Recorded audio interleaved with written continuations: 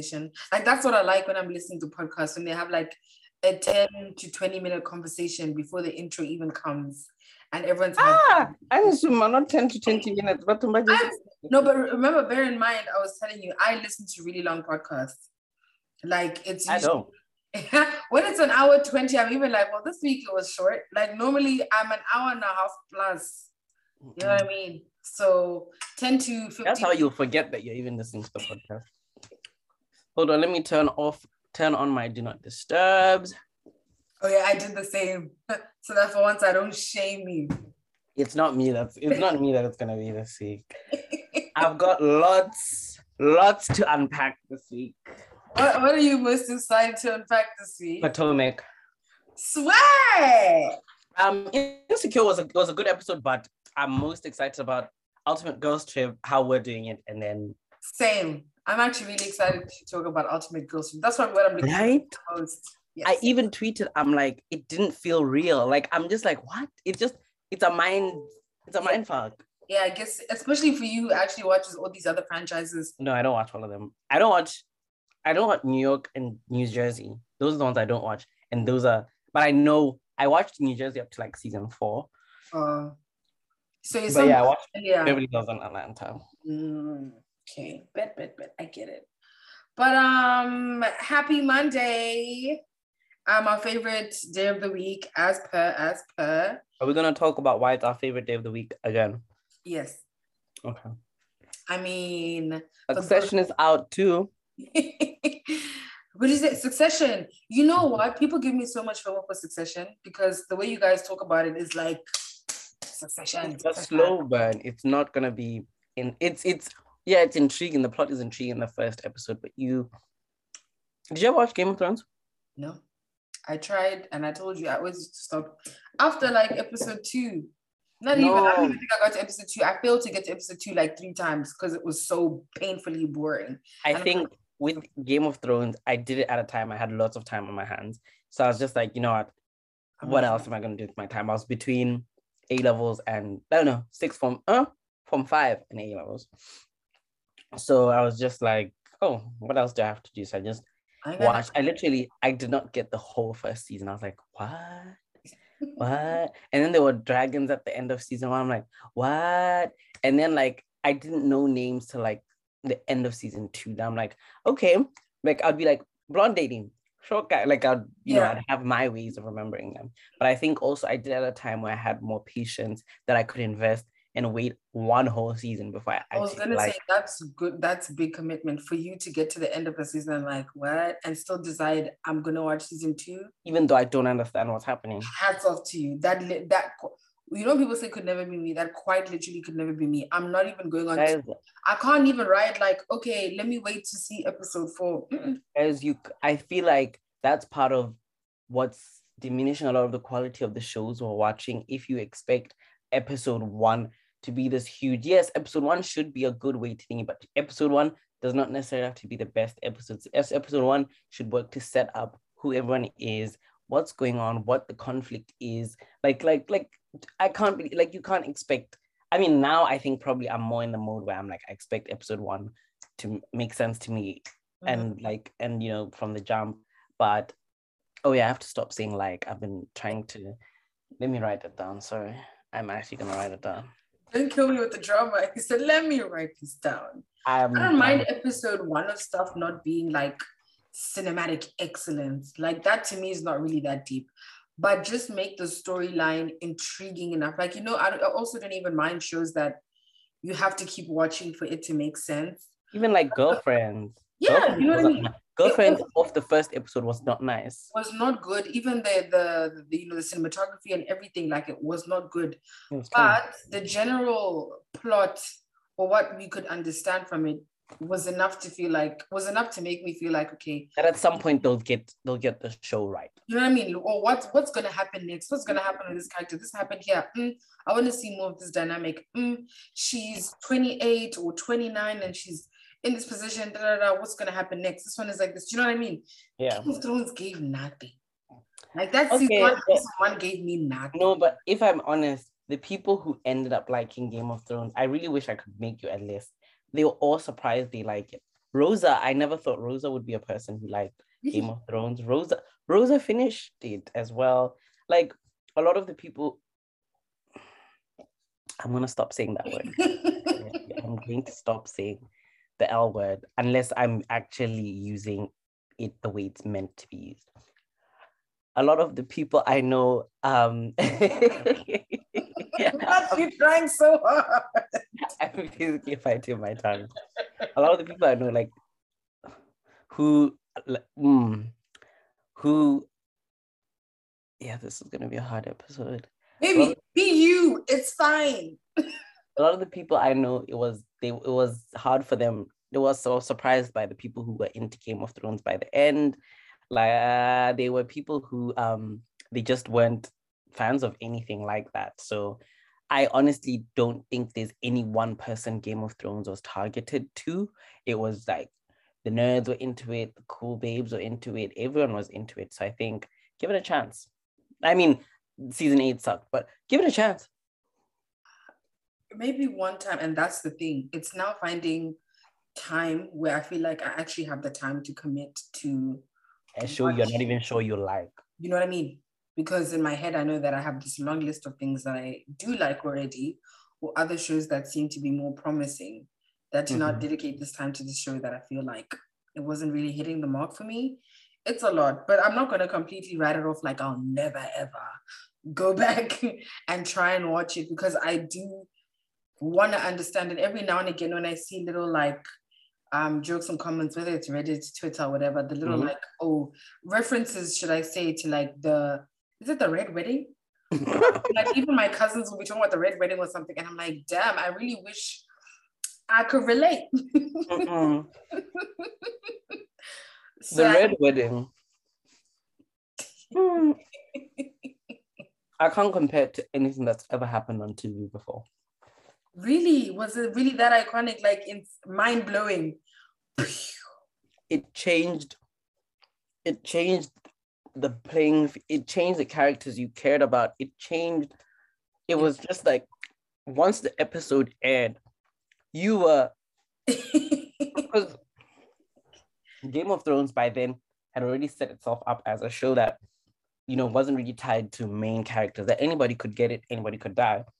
But with the Red Wedding, what they did on that episode can never be undone. Can never. It was cinematographic. I don't know how the word you say it. That word, it was that excellent. Excellence. That's the one. Yeah. But if you get a chance, do watch it. And yeah. But hi guys. Well, hi. What's popping? What's happening? It's a new week. It's a new day. We back at it again.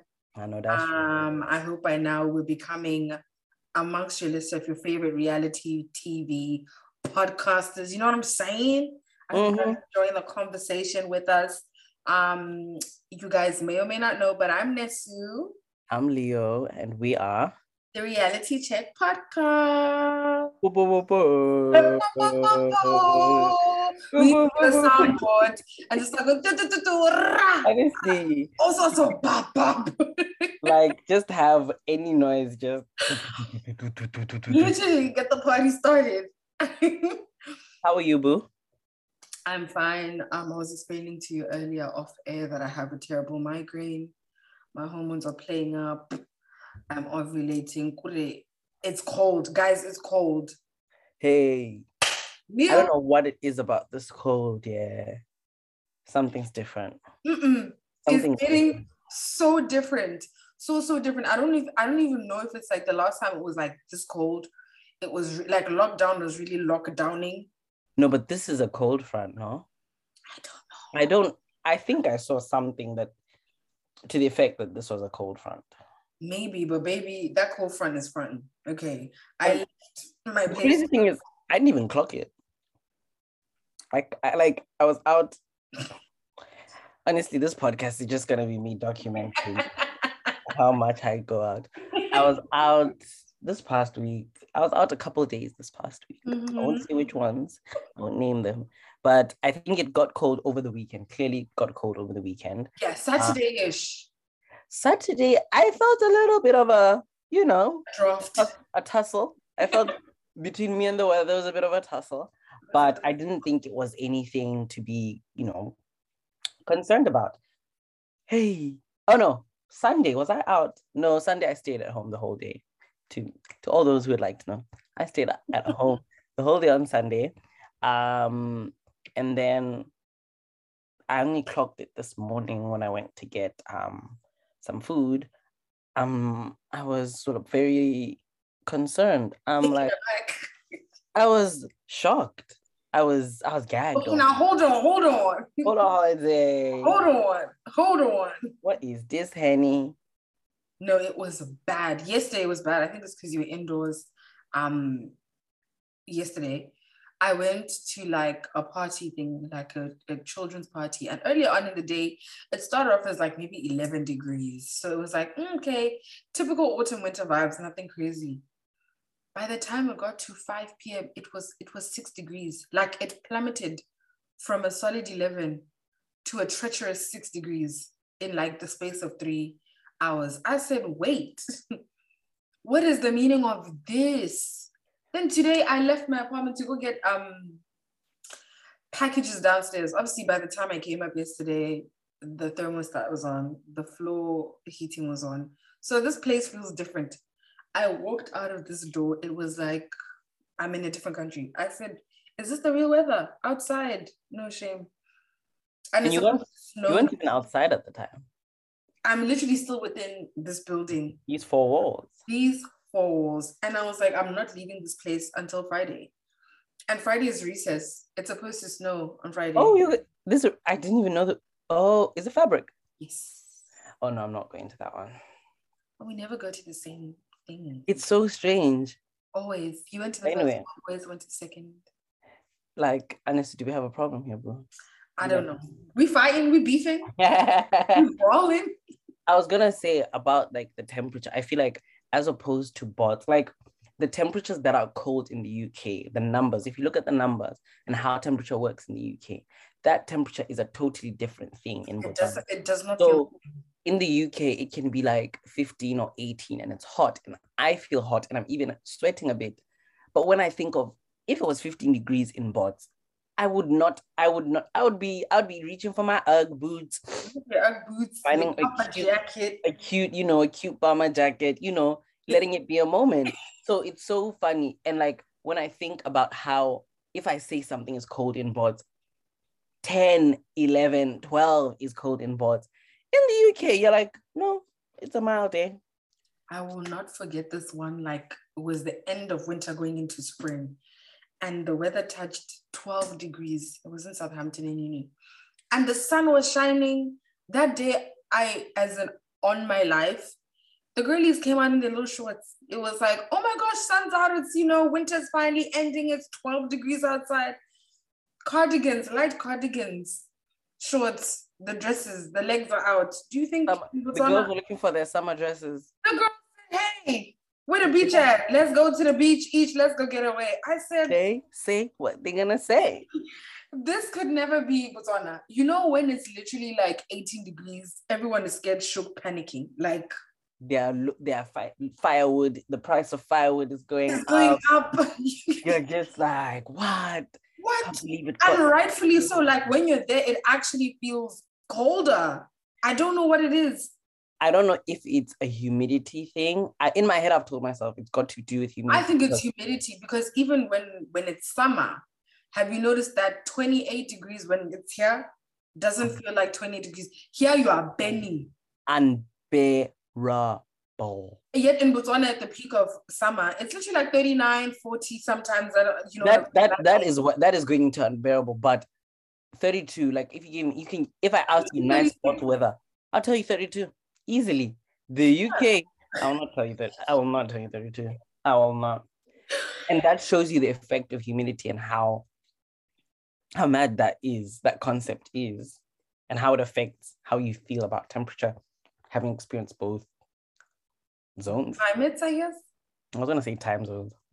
True, that could work too. So, Boo, should we get started on our fave? We've already said Sunday is our favorite day now, child. And it seems to only be getting better.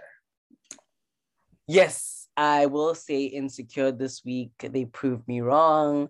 I don't know what was in the air, or it was just, a lack of something in the writer's room. But this episode, though the plot didn't move very much, if you really think about it, the plot didn't move. Yeah, the plot didn't do that much. But I felt like this 30 minutes, 25, if we're being honest, was my mind went somewhere. So I'm just gonna go straight into my thoughts on this. Go ahead. I did give Molly a little pat on the back, for having the foresight to know that, because obviously Insecure does work to foreshadow things and then have them come full circle and explain why. Oh, in episode 1, we did this. Why did we do that? I'm going to tell you just now. So the Molly having the foresight to say, guys, I don't feel very comfortable that you guys haven't done any estate planning. It's really not giving right now. And came full circle in her mom actually should have had, some foresight into like understanding that, anything can happen into any time. I did think it was interesting that it was the mom and not the dad, because obviously she had that period of time where her and her dad weren't, getting along. So I know this will work to bring them even closer and, really solidify that relationship. But I was proud of Molly. I was proud of the girls. Honestly, our girls, I was proud of them. They handled it with maturity. And you know me, I really think I'm enjoying this move from the tension in their friendship and also people trying to paint Molly as this person who did not deserve friendship with Issa to now just, they're fine, guys. Don't worry about them. Focus on what's happening in their lives. And I do think that's a much nicer show. And also, it makes interacting with tweets about Insecure a bit less toxic. Last year when the whole block party happened, that was not a good time to be part of Molly Hive, which, yes, I suppose it exists. We are few, but there are members of Molly Hive alive and well. I think those are my initial thoughts. We can continue chatting, but let me know what you think. I liked it. And I think I was quite positively, not really surprised, but I was happy the fact that, like, I guess some sort of a prediction that I gave last week as a possibility that, maybe at episode 4, it picks up, or episode 4 or 5. We're on episode 5 now, but I had a feeling, because last season, the same thing happened where the first 4 episodes were like the buffer for the last 5 episodes or the last 6 episodes to come or something, including episode 5. So the same thing happened this time. Episode 5, they now like turn up. But like you said, I think the storyline, it wasn't really all that like, oh my gosh, wow, fireworks, or like we're like glued to our TVs like we were in episode 5 of season 4. Because remember episode 5 of season 4, it was the one, it was the block party episode. Because we had 4 months before, 3 months before, 2 months before, a month before, then the block party episode, yes. You kill me every time you are able to clock exactly what they showed us at the beginning of every episode last season.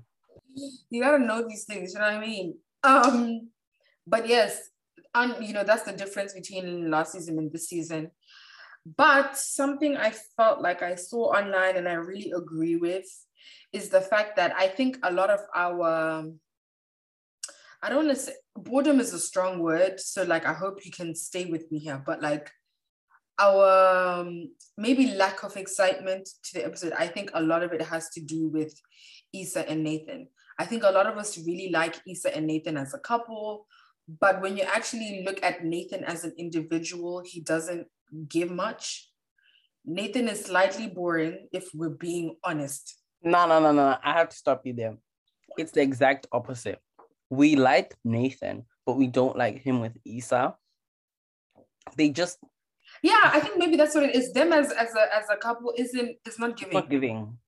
And you want to root for them because you like Nathan. Exactly. But as a couple, it's not making sense. And it's not even to say that we're Lawrence Hive. We probably, if anything, she should get up and move on completely. But there's no time to. You know what I mean? And it's not really like who's better. It's just like forget both of them type of thing and move on. But them together, like even when they have conversations, it still seems like a little awkward. They're still finding their feet. But even with finding their feet, I can't pinpoint any time in Nathan's existence on the show where he has shown that much personality that would match the type of personality that Issa has. Yeah, but don't you think? Okay, my way I look at couples, there's always a Beyonce. You can't be a Beyonce and a J-Lo in a relationship. You need a Beyonce and a Jay-Z. You need someone to take the back seat a little bit, even if not just to lean back. Lean back. But as much as that's the case, I agree. But even if we look at Daniel and Lawrence as individuals, they're not necessarily a main character, but they're able to bounce off Issa in a way that makes sense for Ika's very socially awkward and quirky personality. Nathan might poke a joke here or there, but he's so like he's super chill, where it's like, I don't know if this makes sense for Issa. Yeah, it's for me personally, it's not giving. Which is unfortunate because I think a lot of us so badly would have wanted this to work. Like they finally are at a place where they stop being childish, they communicated, they've overcome the situation with Nathan, they obviously know what's happened. Issa she feels like she's a lot better and she's made a decision for herself now. No, she hasn't. Her ass has been forced into dating Nathan. You know what I mean? Because her number one option, it didn't work out with him. And this is why I remember last week and the week before, guys, Anisi was saying Nathan had no business giving this lady another chance and it's not even to say she doesn't want to move on or she doesn't actually maybe in the moment feel like she wants to be with Nathan or she loves certain things about him. But I think with Issa, when it comes to Lawrence, she's just not over him and it's very much an out of sight, out of mind thing. As we saw, the moment she laid eyes on that man, her heart dropped, her stomach dropped. Like it was like I felt that for her. I felt it. And I was like, what are the odds right now? Today, not today, of all times, that was the moment that she had to see him. And I said this last week, if he comes back, there's gonna be runaround, and I'm pretty sure it's probably gonna be involved in the storyline. That he says it's going to be a situation and Nathan's just going to be like, you just shouldn't have brought me into this. If you knew you couldn't decide what you want. And, I really like the fact that, we all found a laugh in it when they touched on the fact, Issa saying how her mom just never knows what she wants. And Nathan for a second was like, that sounds like someone we both know. That sounds pretty familiar. I've heard it before. It's just not coming to me. I just can't put my finger on who. But it's right here. It's right at the tip of my tongue. But I just can't find the name. And I just feel like it's just going to probably, or in my head, I would imagine when I see it, still making its way into the storyline. I just don't think she's ready. I did see a lot of conversation on the internet about how, oh my gosh, Lisa's now said she loves him. And I don't think it was necessarily that. I feel like she said, that's what I love about you. I don't know if I'm just one of those people, like, you can love things about people, but it doesn't mean you're in love with them. But maybe in those... No, but I think she did mean it. She did mean, I think we're meant to take it that she meant she loves him. Yeah, I guess from the wind down as well, they gave that kind of like, oh, she said she loves him and he didn't say it back. But the way I saw it, I think what I'm getting from Issa and Nathan is Issa's really trying to move on from Lawrence. She didn't even try to date anyone else. She's just like, oh, option number one, option number two,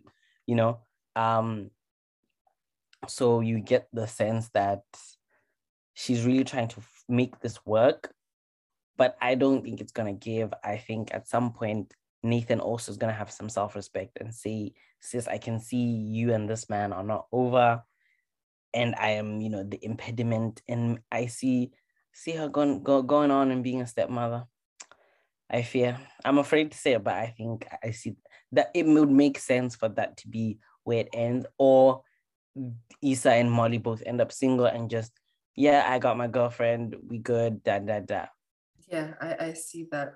Did you see the flash forward for the next episode? And we won't spoil it in case other people haven't seen it. Let me go watch it right now. Give me a second. Oh my gosh. This is exactly. Okay, are we recording again? It's still recording now. This is exactly what I thought would happen. So you saw how it's not about Issa, it's actually about Molly. So you saw how Molly had that watch. Mm-hmm. I think that's Torian's watch, and everybody thinks Molly's fucking Torian. And I actually have it written, what if Torian is Molly's soulmate? You said it as well, I think. Yeah, I said it to you that I was speaking to one of my friends and he was like, imagine if Molly and Torian actually belong together. Especially because even in I think there's some significance in him calling and saying, and him being the one to be like, are you coming in? Okay, do you think you could not do it? I don't feel like they would have focused on it that much if Torian has no relevance to Molly. You smart. You smart. Maybe. But you see, this is why I be rewatching, because sometimes some should be like, damn. Because remember even, I don't know if you remember in season 4, when obviously they had that tension from the previous season. And then this is now where he was like, I heard at your old law firm, you worked on this case, you didn't say anything. What was up with that? So you were going to let me waste my time. And she's kind of like, listen, like, I am just trying to get, like, I just want to get along at this point.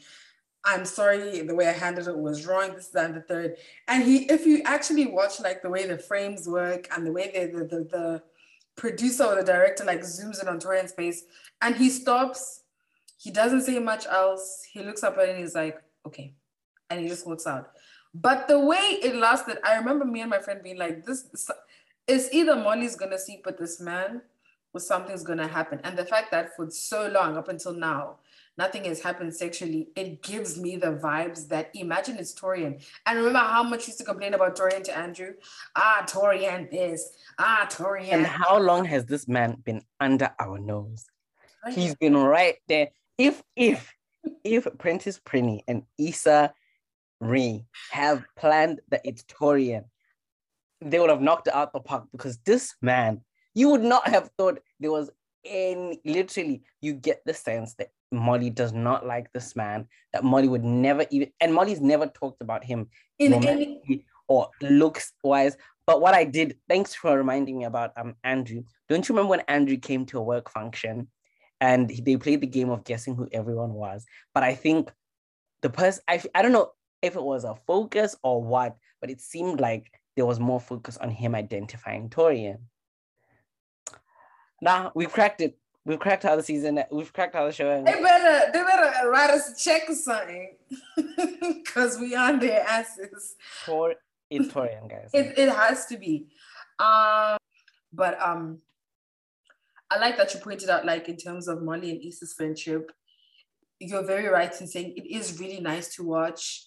It's also nice to read the tweets and not see the top, because there was a point where it was too much about like, you know, Molly versus Issa, this is toxic, she ain't this, she's this, that, or getting all sorts of, she's a narcissist, she's this, that, and the third. And as much as those things may be correct or accurate analyses of the characters, there comes a point it's like, okay, we've heard. And like you said, I think it was last week, you were saying that we are now getting to see why Issa and like why they work. Like all this time we may have been like, are they just holding on to their friendship because of nostalgia, this, that, and the third, they don't want to let go.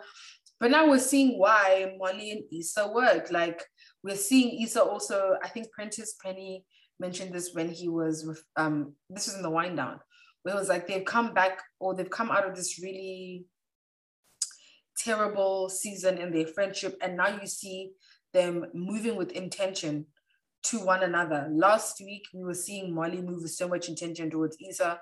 This week, we're seeing Issa moving with so much intention. Like, I know how Molly is. Molly's always trying to be superwoman. She doesn't actually stop to think about what she needs, what she wants. Issa asks, okay, but what do you want? What do you need? Are you okay? You know, do you need food? Do you need this? Do you need me to go to your apartment and get you a change of clothes? Because Miss Mama's, I can tell you was coming from somewhere. Do you know what I mean? And I think even the whole walking the dog thing, like all of these little things where it's like she's so out of her depth, but because she wants to help her friend out, she's going to do it anyway. And I think that was really, really nice to see. It's nice to see Issa and Molly work really well and just be there for one another. Because I think it's one of those things, you know, if when you have healthy friendships, come what may, whether it's work stress, relationship, family, you're gonna have at least your friends there, and that's a nice thing to witness, like really healthy, wholesome friendship. You know, when they were in the hospital and they changed outfits, for a split second, my mind thought, like they swapped outfits, sorry, not split outfits, they swapped outfits. I thought they were gonna do like how Issa sees how the world perceives Molly, Molly sees how the world perceives, like, because that would have been pretty cool. Because it looked, I'm like, because I blinked and then they've changed. I'm like, and then when she was walking out in Molly's, yeah, and then people compliment her. So I'm like, oh, is that what we're doing? Is that the direction we're going in? And I thought that would have been a very nice thing to do in the last season. Just give us, does Issa really understand what it's like to walk in Molly's shoes? And does Molly understand what it's like to walk in Issa's? But ultimately it didn't happen. But I think for that split second, like, and also like you're saying, over the episodes, we've had the roles reversed. Last episode it was Issa needing Molly. This episode Molly needs Issa. So, and even then, ensuring that the definition of need is not just physically be there for me, like right by my side and watch me and make sure I'm eating. No, there's so many different ways you can be there for someone. You can check in, of course. You can make sure they have a change of fresh clothes, make sure all the stuff that's happening in their life is still being done, like walking the dog and stuff. So it was good to see the shoe on the other foot there. Yeah, definitely a good episode. Very fun as well. For something that was handling us like material that was that, you know, intense or deep, they handled it with a sense of, like, it was quite funny. Like, I know, don't get me wrong, it wasn't nice, but it was quite funny as well. Aunt Kiki, she had me cackling. Like, at the worst time, the time she asked, nurse, I have an ailment. You know, normally when I cough, it's usually now it's is it cancer? Like, it's always like the timing. We all have that one aunt or family member that's like, like, Rakati, not right now. Literally, not right now. Let's even the mix-up at the for me, it was the mix-up at the beginning. Because I'm thinking, oh my gosh, I'm not about to kill this lady off. And then I see who it is. I'm like, yeah, these jokesters, get out of here, man. Get out of here. But this is why I really, really like it when Kerry Washington directs. And I hope she actually ends up really exploring, like, doing a lot more in the field of directing. Because I know this, but anyway, last season, no, she didn't do the finale, she did the penultimate. So episode 9, Kerry Washington directed. And that was... You mean the episode when they hang out and then Issa, and then Molly accidentally sends the text to Issa and she's talking shit about her. And you mean with the blue, they had Molly in the blue, Issa in the red. That's the one. Beautifully shot. That's the one. And that whole episode gave, because remember, I don't know if you remember at the beginning of episode 9, we have that little almost 2-minute montage of Issa and Lawrence, I believe. That's when they're coming out of their episode 8 little love bubble, and they're on Lawrence's couch, they're working from home, things are working, they now find themselves in this new place that they've never been before. They never got to experience each other like that. And we were all obsessed with that little 2-minute montage. Even just the way episode 9 of season 4 went, we all really loved it, and it was a great penultimate episode for a season. So to me, it's no surprise that she's nailed this episode. Like you said, there was a perfect balance of humor at the right time, so that we weren't getting too like, oh my gosh, our eyes are watering up. Is Molly's mom really about to be killed off? What's happening? There was just a little, like, you know, comic relief here there at the right time from, you know, the right people. And so I loved it. I really, really like it when Kerry Washington directs. I think it was a good also step up from, like we've been saying, the first 4 episodes. And I'm not surprised. She does what she does, and she does it really, really well. Yeah. I don't know if any of you watched, what's the show called? Little Fires Everywhere. Did you watch that, Aniston? It was a mini series. I think it was on Hulu. Kerry Washington, Reese Witherspoon, and it was like set in maybe the 90s during like... I saw the promo for it, but I never actually watched. Please do.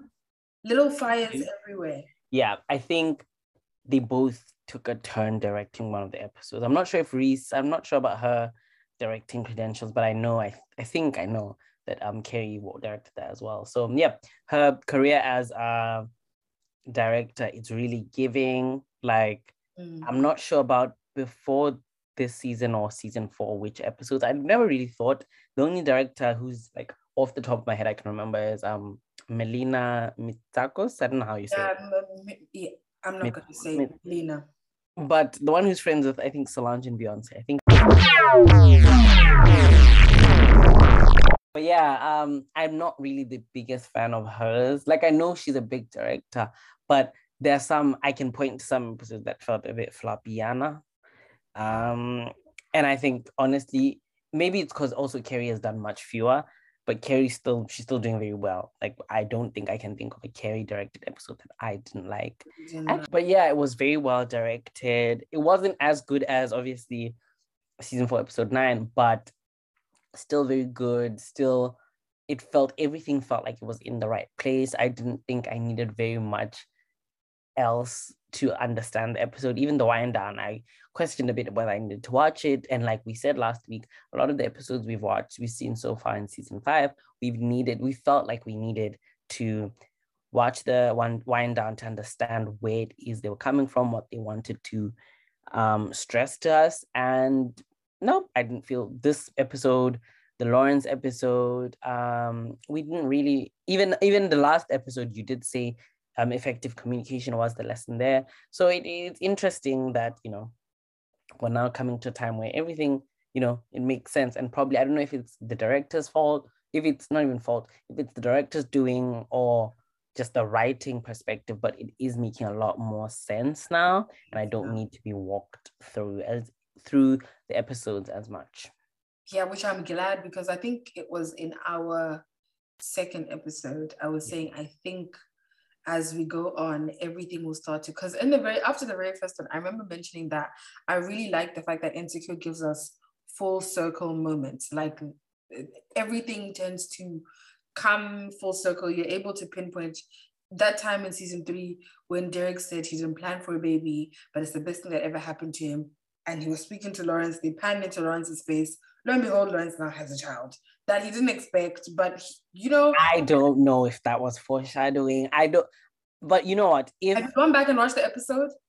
No, but I said that to my friend and he was like, you bugging. He watched it, he said, I get it.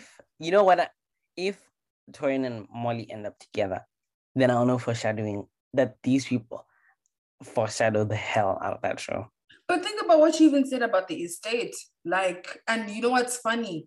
Something I was even thinking about as you're explaining now, how it's quite interesting that it ended up being Molly's mom, because that episode was just trying to hook Molly up with the guy. She specifically mentions that, Molly, by the time you get married, it will literally be like, maybe your father can like wheel you down the thing, because the thing is, obviously he's the older one. And who's paralyzed now? You didn't have to say that. But she is. Maybe I could have said it with a bit more tag. Maybe. But yeah. Anyway, yeah. That's literally the thing that, like, they keep, and the same, I feel like if you go back and rewatch the last 4 seasons, you will notice that foreshadowing is a big part of Insecure. Even in the last episode where Nathan is in the car with his friends, he's like, it's just easy, man. She all over the place. And now she's seen Lawrence. It will be interesting to see if something actually then happens that Issa's now she feels like she's confused. Lawrence will then be, not Lawrence, Nathan will then be like, I told you guys, this lady is all over the place. And I think I actually need to tell my friends this. Remember how she was saying how she felt like that whole episode with Condola and Lawrence is a bit of a waste, like, why are we being shown so much? But I think all of that was a build. You see, if we hadn't had that episode, there wouldn't be as much relevance of seeing Condola and Lawrence in the hallway together at a doctor's appointment. It would literally just be like, they're parenting, whatever. But knowing that chaos, that fracas, that up and down that they had to do with baby Eli / baby Ja, it means so much more to the viewers. Like, wow, they're both seemingly happy. I mean, she was just like, okay, cool, you're coming. And there's no like tension that you can all cut through with a knife, and the other doctor's appointment together. It all holds weight. It has relevance. And that's why I just feel like a lot of the show, there's a lot of foreshadowing, like just all the time. One last thing I will say is I do hope that before the end of this, and I hope it doesn't go on too far, hopefully maybe even next episode, Molly breaks down.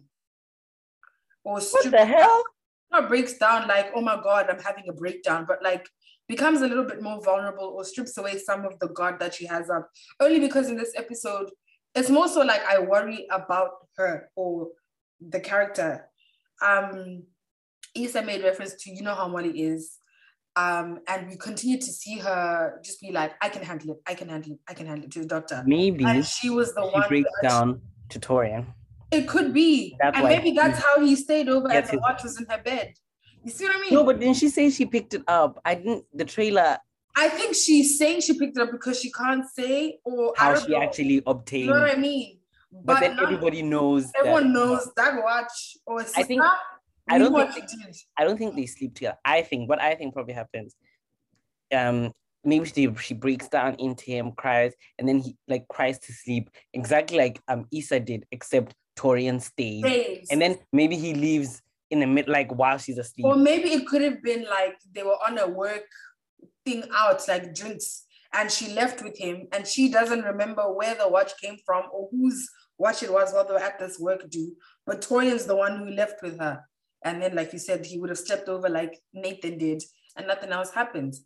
But I just think, obviously, I would like to see that addressed about Molly's character, where we could see that she wasn't okay, and she kept telling the doctors and the nurses that I'll be okay. Because even when she hears that the mom did have a stroke before, she damn near had a fit. And it was one of those like, this probably isn't really the time to be losing your shit over the fact that they never told you that she had one before. And she even specifically says to Issa, damn, my mom actually thought that I wouldn't be able to handle this. And throughout the whole time, she keeps saying, I'll be able to handle it. And then when she hears from the doctor that one of the most likely outcomes is that their mom is now probably going to be paralyzed, the doctor asks her, do you want me to wait and tell your family? Would you want to tell them yourself? And she says, I got it. And she can't even utter the words when her that comes. I get where you're coming from, but I also think it's a difference being able to handle being told at the same time as other people or being the bearer of bad news. I don't think her not being able to be the bearer of bad news necessarily means she wouldn't be able to handle it. It just means being the person to watch your dad's face, crumble as he hears this news. That is the position she doesn't want to have, but she doesn't mind hearing the news. Like, she doesn't mind hearing the news. It's just being the one to do it is not nice. But that would be understandable if that was like the standalone incident. It started from when Issa came. It was, I'm fine. I'm just making sure everyone else is fine. Issa has to stop and be like, what is it that you need? And even then, even when Issa hugs her, there's no tears, there's no nothing. She's very much like, and we all— what do you want the girl to do? Not a tears thing, but even the same thing you're saying, how you've always said it before, to do with Giselle and even Virgos. It's a defense mechanism of sorts. And everyone knows that naturally. You may not necessarily have to cry in front of all of us, but in front of your friend, in front of your best friend at some point. And that's, it's not the same as— let me not make it seem like breakups can't be traumatic. I guess for some people they honestly can. But I mean, this happening to her mom is a big thing for someone to just think, I'm fine. And that's what I mean. I hope, because if she couldn't even be like that with Issa, it's quite like, I just hope it's something that is actually addressed, because it's not a healthy coping mechanism. Yeah, but good sis is basically a Virgo, so y'all need to understand. Is Molly's character Virgo as well? No. Well, you're claiming I go around painting people Virgos. Like, have you not realized? I mean, Giselle is a Virgo, but I've accepted Molly's probably a Virgo.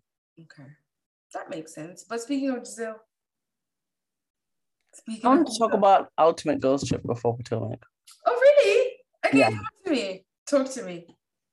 Thoughts, episode 1. How are you feeling about it all so far? So, like for a very long time, honestly, like since about 20, I honestly want to say even as far back as 2015, 16, there's been talk. Andy had said that if like the Housewives just wasn't doing as well, or like people just weren't tuning in, he would consider doing like a mashup of like the best Housewives or something, just different Housewives who wouldn't normally meet, have them meet. He didn't say much about how they'd be chosen or what, but it was at the time Nene was on, so you would expect that she would be on. You wouldn't be wrong to assume, let me say that. So for this to be, to actually happen and we actually see all these women from different franchises who obviously by virtue of being on in the Bravo universe, they like it's the MCU.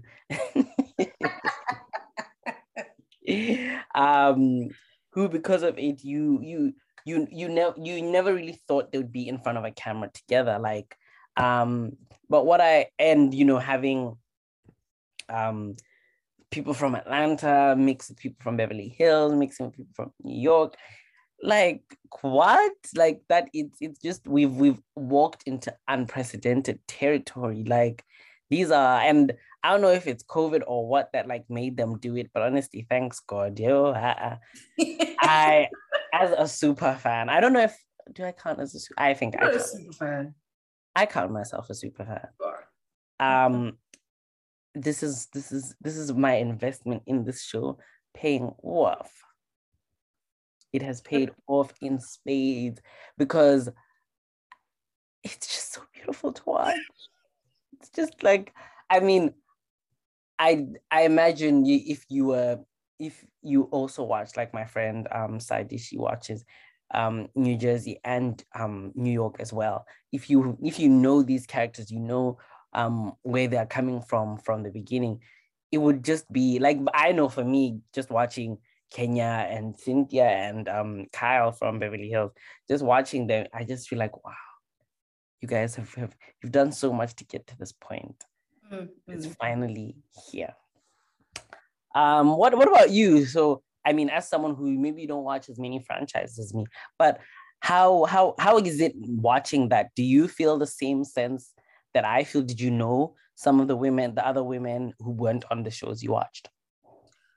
So for me, it's obviously quite interesting watching as someone who doesn't watch these other franchises. And like I've said before, I literally only watch Atlanta and Potomac.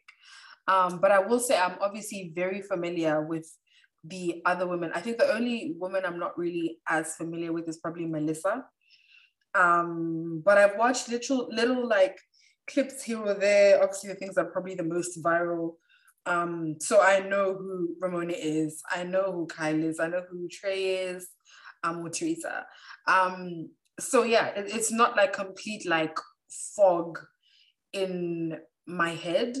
Yeah, Luann I've seen here or there. So I think it's more so Luann and Melissa that I'm a bit like, who are you? That kind of thing. But generally, even for me, still being like an outsider to these franchises, it's really nice to watch. I agree. When you consider the Bravo universe, it really does feel like, I guess, a full circle moment of sorts. Like, wow, these women have come from far. Like I was hearing Teresa say that she's been on it since like 2006 or something. And I'm like, 2006? I think she said 2006. Because somebody was like, oh, that's more or less like 13 years or something. No, it was Ramona. Oh, Ramona. Cool. So yeah, people who would have been there since, or people like Teresa, who she was saying for her franchise, she's the OG, like she basically started the franchise and stuff. It's quite interesting, and it's really lovely to see that these women have come far. Like you said, people like you, it's you guys' support and investment in Bravo that's paying off, because of all of you guys and all the fans were asking for, like, we want to see these people together. Like, we want to see how this would work, like our faves or the all-stars or whatever from all these different franchises, how they would work if they were together. And even seeing them together, seeing how each person forgets that you're not on home ground anymore. Like you're not in your own franchise where you're the owner. Kenya, you're talking about Kenya. You're probably even Ramona, where she was like, because I'm Ramona. Like in her head, she's like, hey, what do you mean I'm not getting the master bedroom? What do you mean this isn't going this way? You know what I mean? And also minus, because I don't know if they're gonna have a reunion or if Andy's involved.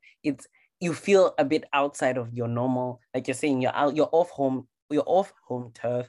You're not with everybody you're with. Mm-hmm.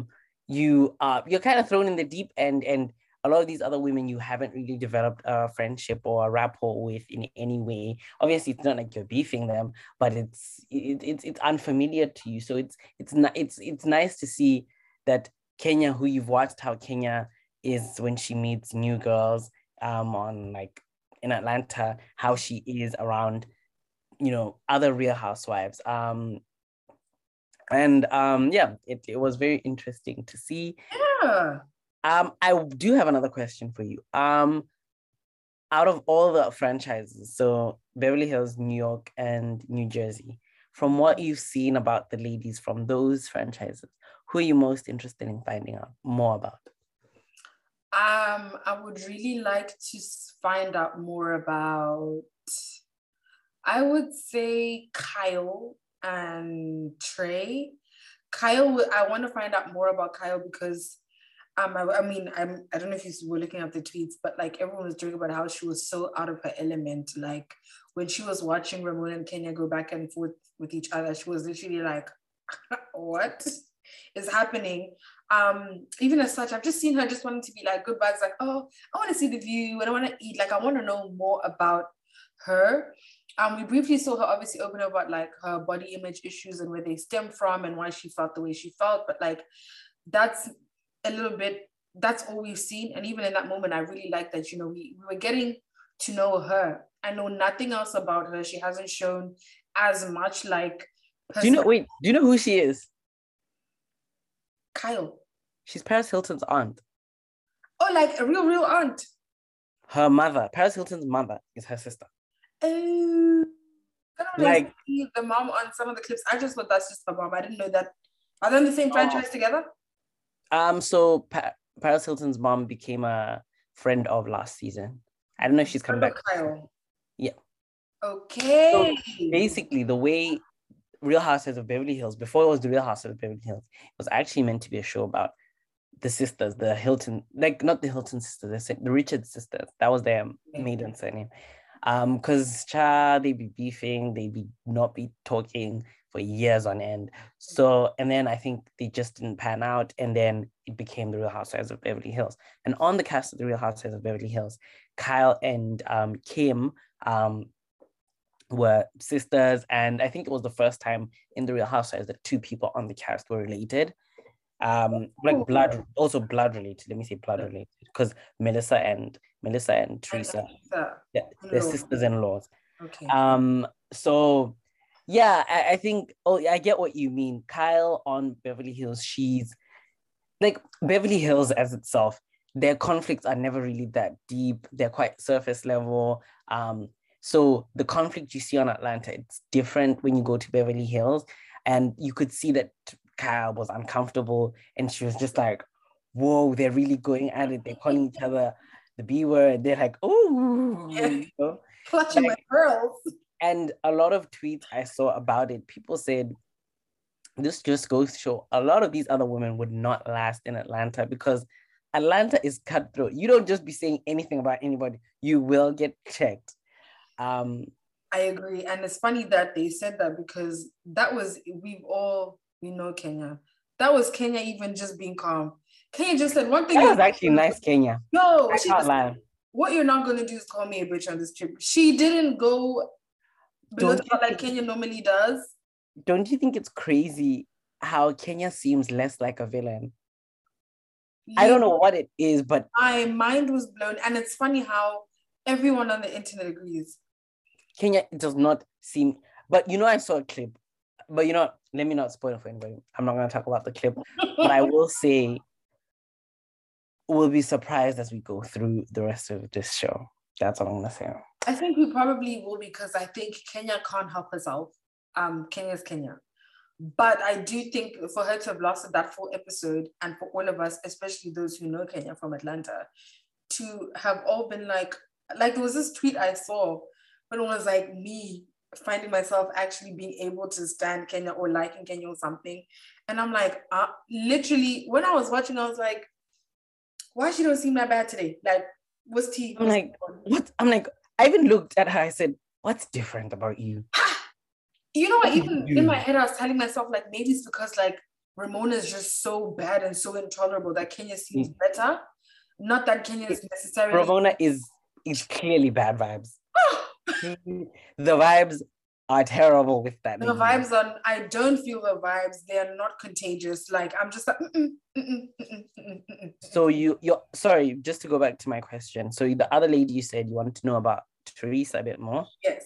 I think for her, my reason is more so, obviously I keep seeing all the references and stuff about like everyone saying, oh, she's a bit like dumb and she takes a while to process things, which I'm like, bless her, like maybe if that's the case, but I don't think that's a reason for her to be written off.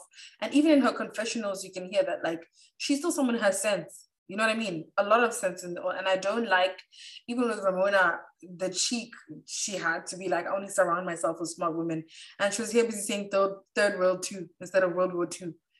First of all, World War II's already happened. Also, third world. Then she goes, oh, sorry, I made a mistake. It's third world 3. Baby, that's not any better. Like, what are you saying? And I also I'm not someone who's really that like, heartbroken over spoilers. So when I was going through the hashtag, some of the tweets are obviously in reference to some of the episodes that came after. And when they were talking about how she has like a moment with like, I think Kenya or somebody else as well. I'm like, I just really want to know more about her. She just seems like she's good vibes, or she's very much like, if you're not in my business, I'm not in yours, just leave me alone. And you know me, I mean, I'm not really the lover of villains. So usually the ones minding their business. And who is? You. No, but if I was the lover of villains, wouldn't I like Kenya? Okay, no, let's be honest. Kenya is not even like Kenya is horrible. Like, it's not even just like for the sake of villainy. Like, Kenya is like. Yeah, I like a villain who is also nice about it. And it's probably why I've come to like Giselle so much now. Anyway, I like Giselle, but different. But you love a good villain. You liked season 1 Elektra. When I liked all Elektras. I mean, you like all Elektras, but I liked end of season 2, season 3 Elektra. Season 1, cut me out. That lady did none wrong. Yeah, you see what I mean? I'm gonna stand beside her. But yeah, I think that's why I'm more interested to see. I mean, Luann also seems pretty cool, but like you said, if I were to name 2, it would be Trey and Kyle. Okay, I would love to see you having gotten into that maybe our next assignment, because I think Real Housewives in New Jersey, I think they're the next franchise that's starting. Okay. So I think OC starts in December. It's new season, and then after that, I think to replace, what else is on right now? Oh, Salt Lake City. So to replace Potomac, we're gonna get OC, and then to replace Salt Lake City, we're gonna get New Jersey. Okay. So I honestly think I wanna get up to date with New Jersey, because like you said, Teresa comes off really well, and it's not even on some Melissa or Kyle who you can tell are trying not to be confrontational to any of these women. They're trying to not even just be the peacekeeper. I think there's a difference between being a peacekeeper and not trying to poke anyone. Yeah. Being a peacekeeper, you don't mind getting in that line of fire with that person who is probably a bit volatile and saying, you know what, I'm about to take the smoke, but it's because I want the group to be fine as a whole. Whereas with not wanting any smoke, not wanting any nothing, that's Kyle. And Kyle, literally, honestly, Kyle had a good reason. I feel like we're talking about the episode, so might as well. Kyle had a good reason to get the master bedroom if her husband planned the trip. I don't think Kenya's divorce. I mean, I do feel sorry, and she did cry. I do have sympathy for that. But I do think if Kyle's husband is the one who organized the house, I think also it should have been Kyle's. But then if Kyle was comfortable to give her room to Kenya, then fine. But I do think she didn't really deserve like the shitty room. But she gets along with Melissa, so. Yeah, so there was like, why not, girl? I will say also on that note, Mrs. Bailey Hill or Cynthia, mm-hmm. Such a good friend to Kenya, time and time again. And I'm not here to say this person deserves it, this person doesn't deserve it. But I'm just like, you are a really good friend. From the thing with Brooklyn to suggesting the whole bed thing, because I just don't feel that Kenya. If Kenya was planning a trip and Cynthia was going through it, Kenya would have been like, Cynthia, take the master. Still would have been, I'm planning the master's anyway. Cynthia, get the next best room, if that. You know what I mean? But also, I think that dynamic was kind of showing how their dynamic is in Atlanta. It sometimes give alliance, like it doesn't always give friendship. Sometimes, yeah, you can get moments of sincerity between the two, but I think sometimes I do get the vibe that it's more an alliance, and it looked there because there were two Atlanta girls. It looked the most like an alliance because I'm looking at you. I know you, like we live in the same hood. There's no point in us going there and beefing, which also Luann and Ramona, they had their moment where they said, no, I know you, you know me, like we see each other. And I think Melissa and Trey, I think it is interesting that they are, Melissa is married to Teresa's brother, but you can see that relationship is not 100% okay. And I won't say anything about what happens on New Jersey, but there have been a few tussles. You know, I know you like to tussle. I don't like to tussle. There have been a few tussles in the name of marriage and sister-in-laws, and so that relationship, you can see it's still not okay. Yeah. But I'm excited to see what else they have. But before we continue, I have a little game for you, Anesu. Mm-hmm. I gave Anesu a little homework assignment before we recorded this episode, and I asked her not to look or look too much into the hashtag and just we're gonna come up with our ideal Real Housewives Ultimate Girls Tour cast. So I'm not sure how you did. I realized my instructions were kind of vague. Mm-hmm. So did you come with 4 names or 8 names? I came with 4. You came with 4. Okay. So I'm going to see what names you say, or we'll take it tit for tat, and then whatever names you say that I have, I'll remove off my list, of course. But basically, we're going to cast our own version of Real Housewives Ultimate Girls Tour. Obviously, Anisu, you are more Potomac and Atlanta watcher, so obviously your picks will be based maybe more towards that. But I think we can come up, I feel you and we can come up with a pretty solid cast. You will not know anything about the women I'm talking about. At all. Some of them, but I think I'll try to explain why I've picked everyone I've picked, and we'll see if we have any similarities or if we disagree. So I'm going to ask you to open with who you think should take the number 1 spot. Not that it's a ranking, but just the number 1 spot on the Real Housewives Ultimate Girls Tour cast. Okay, for me, I think my first person is pretty obvious. I mean, it's gonna be Miss Lenithia Leakes. Come on now.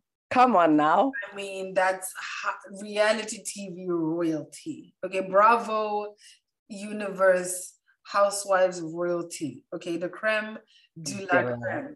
I know that's right. And never ever wrong. Like, I mean, I don't think this even requires too much of an explanation. Nene is Nene. She's entertaining. I was trying to remember earlier, and I was like, I also know Nene to be fun, messy. I think the people that she may be a little bit like she goes back and forth with the tussle is people that she really isn't feeling.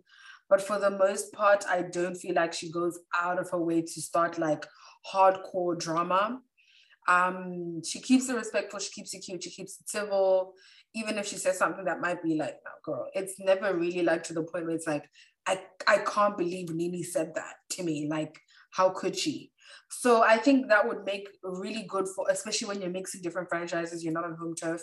I think we've all pretty much figured that when people aren't on their home turfs, they are a lot more they're not as relaxed, so they're a little bit on their toes. So maybe for people like Kenya who'd normally like, go below the belt, she's not going to do that here because you're not in your backyard in Atlanta where you can disrespect Candy, Portia, Fallon, this person, whoever you want to.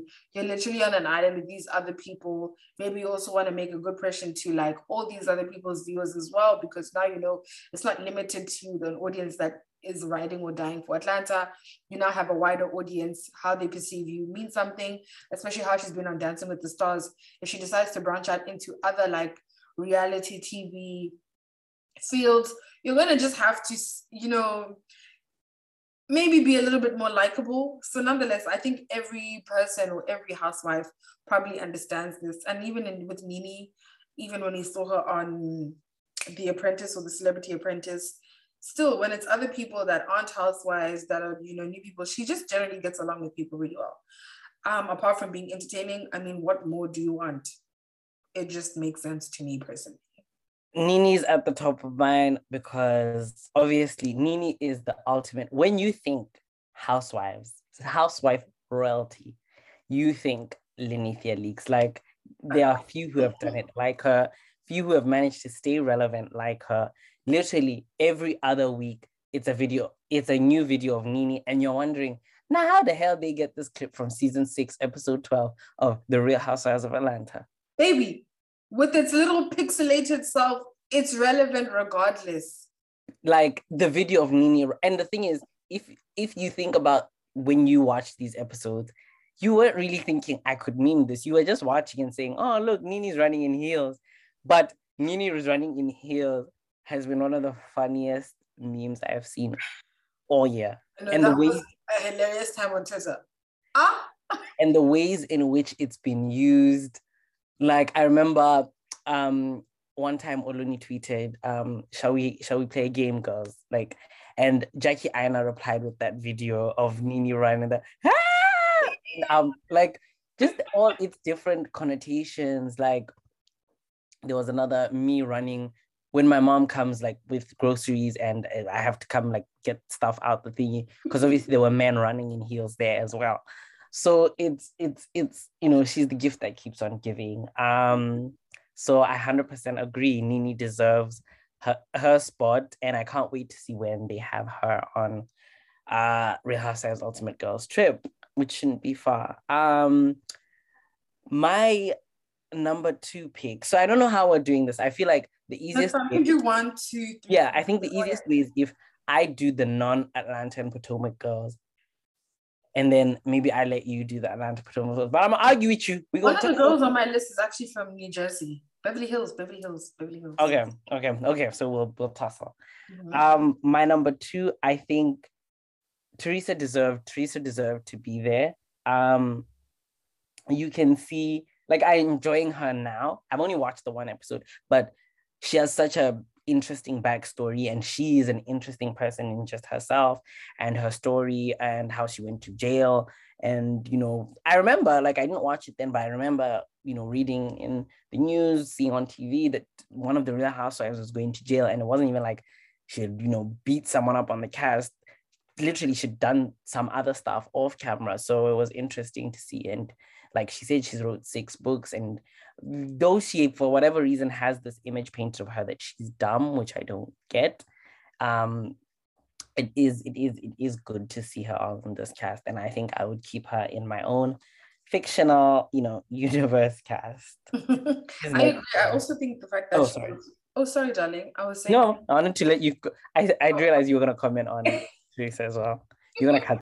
I agree with that because I also think she's quite relevant in this. You remember in episode 1, even when Ramona was trying to claim that she's more relevant, and even Teresa was like, there's never been a time. I even saw a tweet that was saying that there's never been a time where Ramona's franchise has been referred to as Ramona's show, but with Trey, it's definitely been referred to as Teresa Trey's show. So let's not get it twisted. You and a 800K for them under 800K followers, and she's here in 2.2 million. Levels don't change. You and I are not. Numbers don't lie. They don't lie, and I think, like she said, because she's one of the people who even opened the franchise, it's like that's so relevant. Like that makes the most sense. So I definitely agree with that one. Okay, so who's our number 3 pick? My number 3 pick is... I hope it's from the franchise I think you're about to talk about. Okay, so this is about Potomac.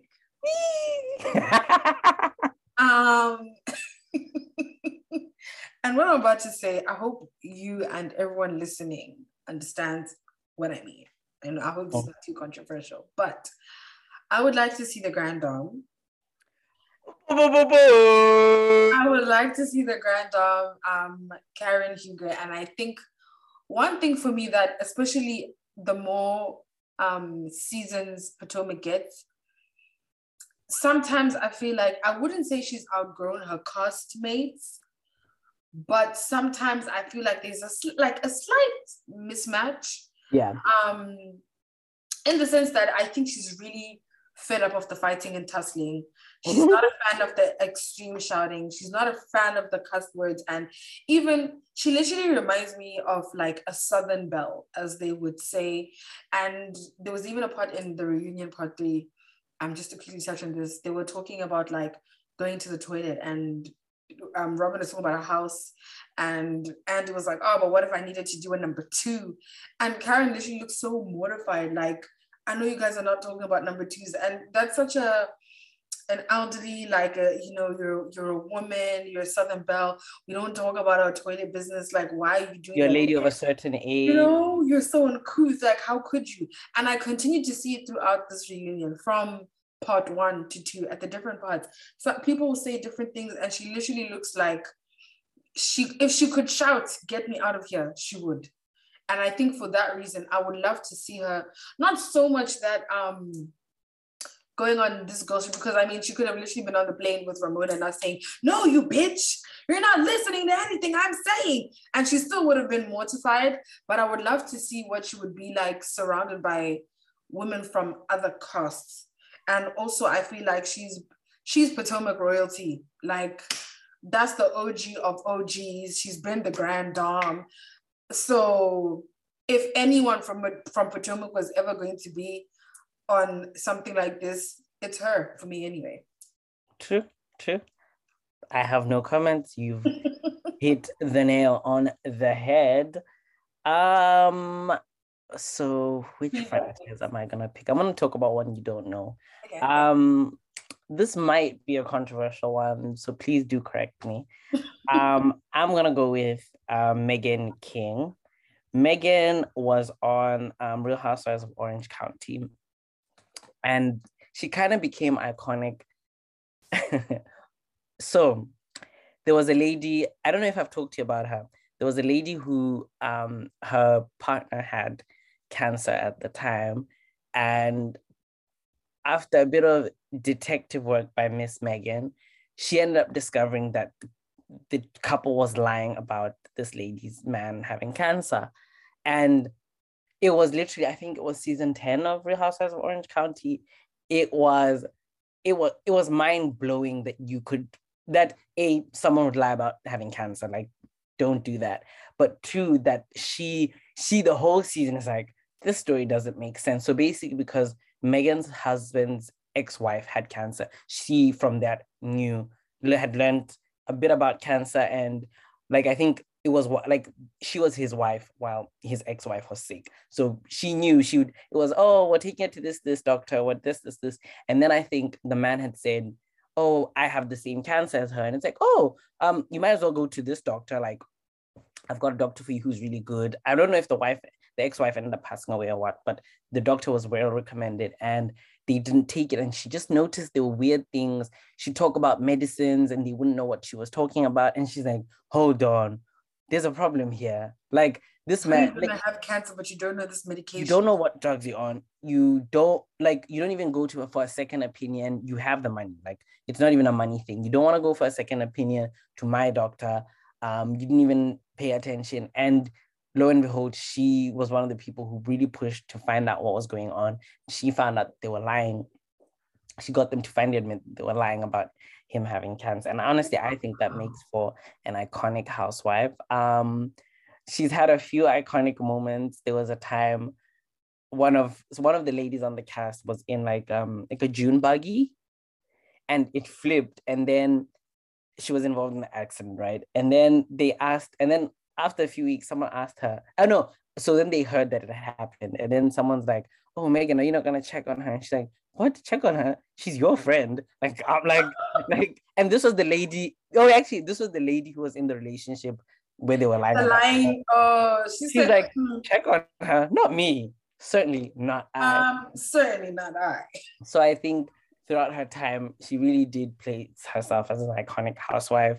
She gave, lifestyle. She gave everything she needed to give. And I think in terms of OC, I did try to, when doing this, get as diverse a mix based on, how long the franchise has been on and stuff like that. And I think out of all the housewives who really stick out to me in OC, I think it would be her who deserved it.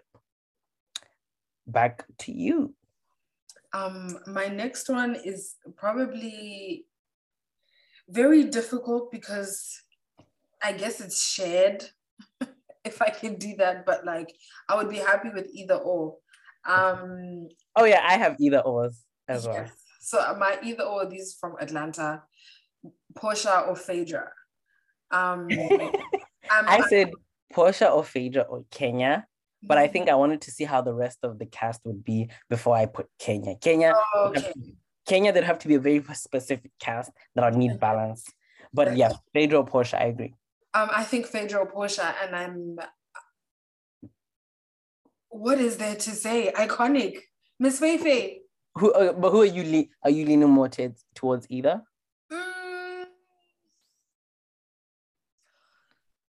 Honestly, I'm leaning more towards either, maybe a little bit more towards Porsha, only because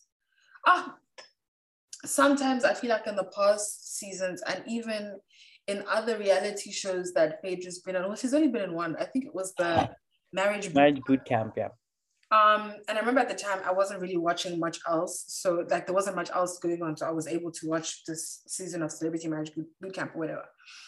And even in this show, she didn't give much of herself. And I feel like it took me back to Atlanta, even early days, where pre-Apollo having the case, Phaedra would just make up all sorts of lies. And I don't think she did it to be like a serial, or pathological liar. I just think for whatever reason that she just didn't want people like in her business like that, because she was just always very picky about what she showed on the show. I don't know what the reason for that would be, but that being said, I think as a viewer, it sometimes gives you the sense of you don't get to know this character apart from what they're showing you, which is the case for all of them.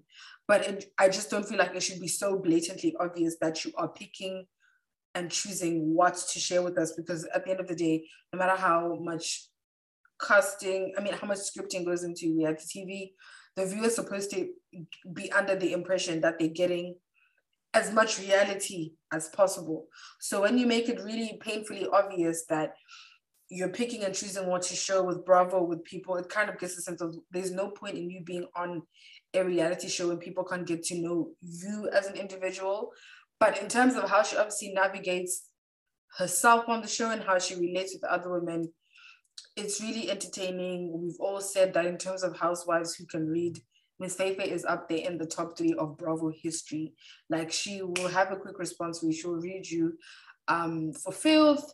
If you are someone who she really doesn't like in her case, Kenya, she will take it to her if she needs to and say, even if it's sometimes not unkind, if it's sometimes unkind, at the end of the day, if we're talking about reading, she has that capability. And I do think she and NeNe are just those two housewives who have left, obviously because I don't watch the other franchises, who have left a franchise, and ever since they left, we have felt their lack of presence.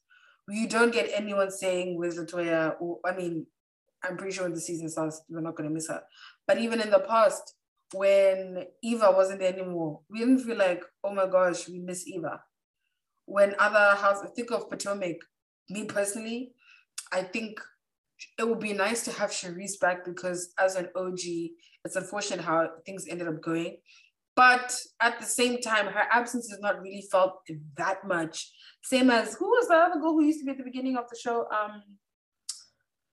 Kim, this is Potomac. Sheree. Oh, Potomac. Charisse? Not Charisse. The other one who ended up not, huh? Katie? Katie's presence was not really missed. Even if you go back to Atlanta, Kim's presence, it was nice in Kim and Nini's dynamic, but we don't entirely feel like, oh my gosh, where's Kim? Same as Sheree. Sheree was lovely on the show and we miss her dynamic, but she's not someone who felt like this show is not the same without Sheree.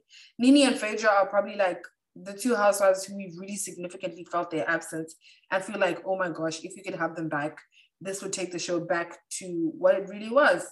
So yeah, that's for that reason, that's probably why I'm like, I get it. But then with Portia, I feel like Portia gives you a sense of who she is.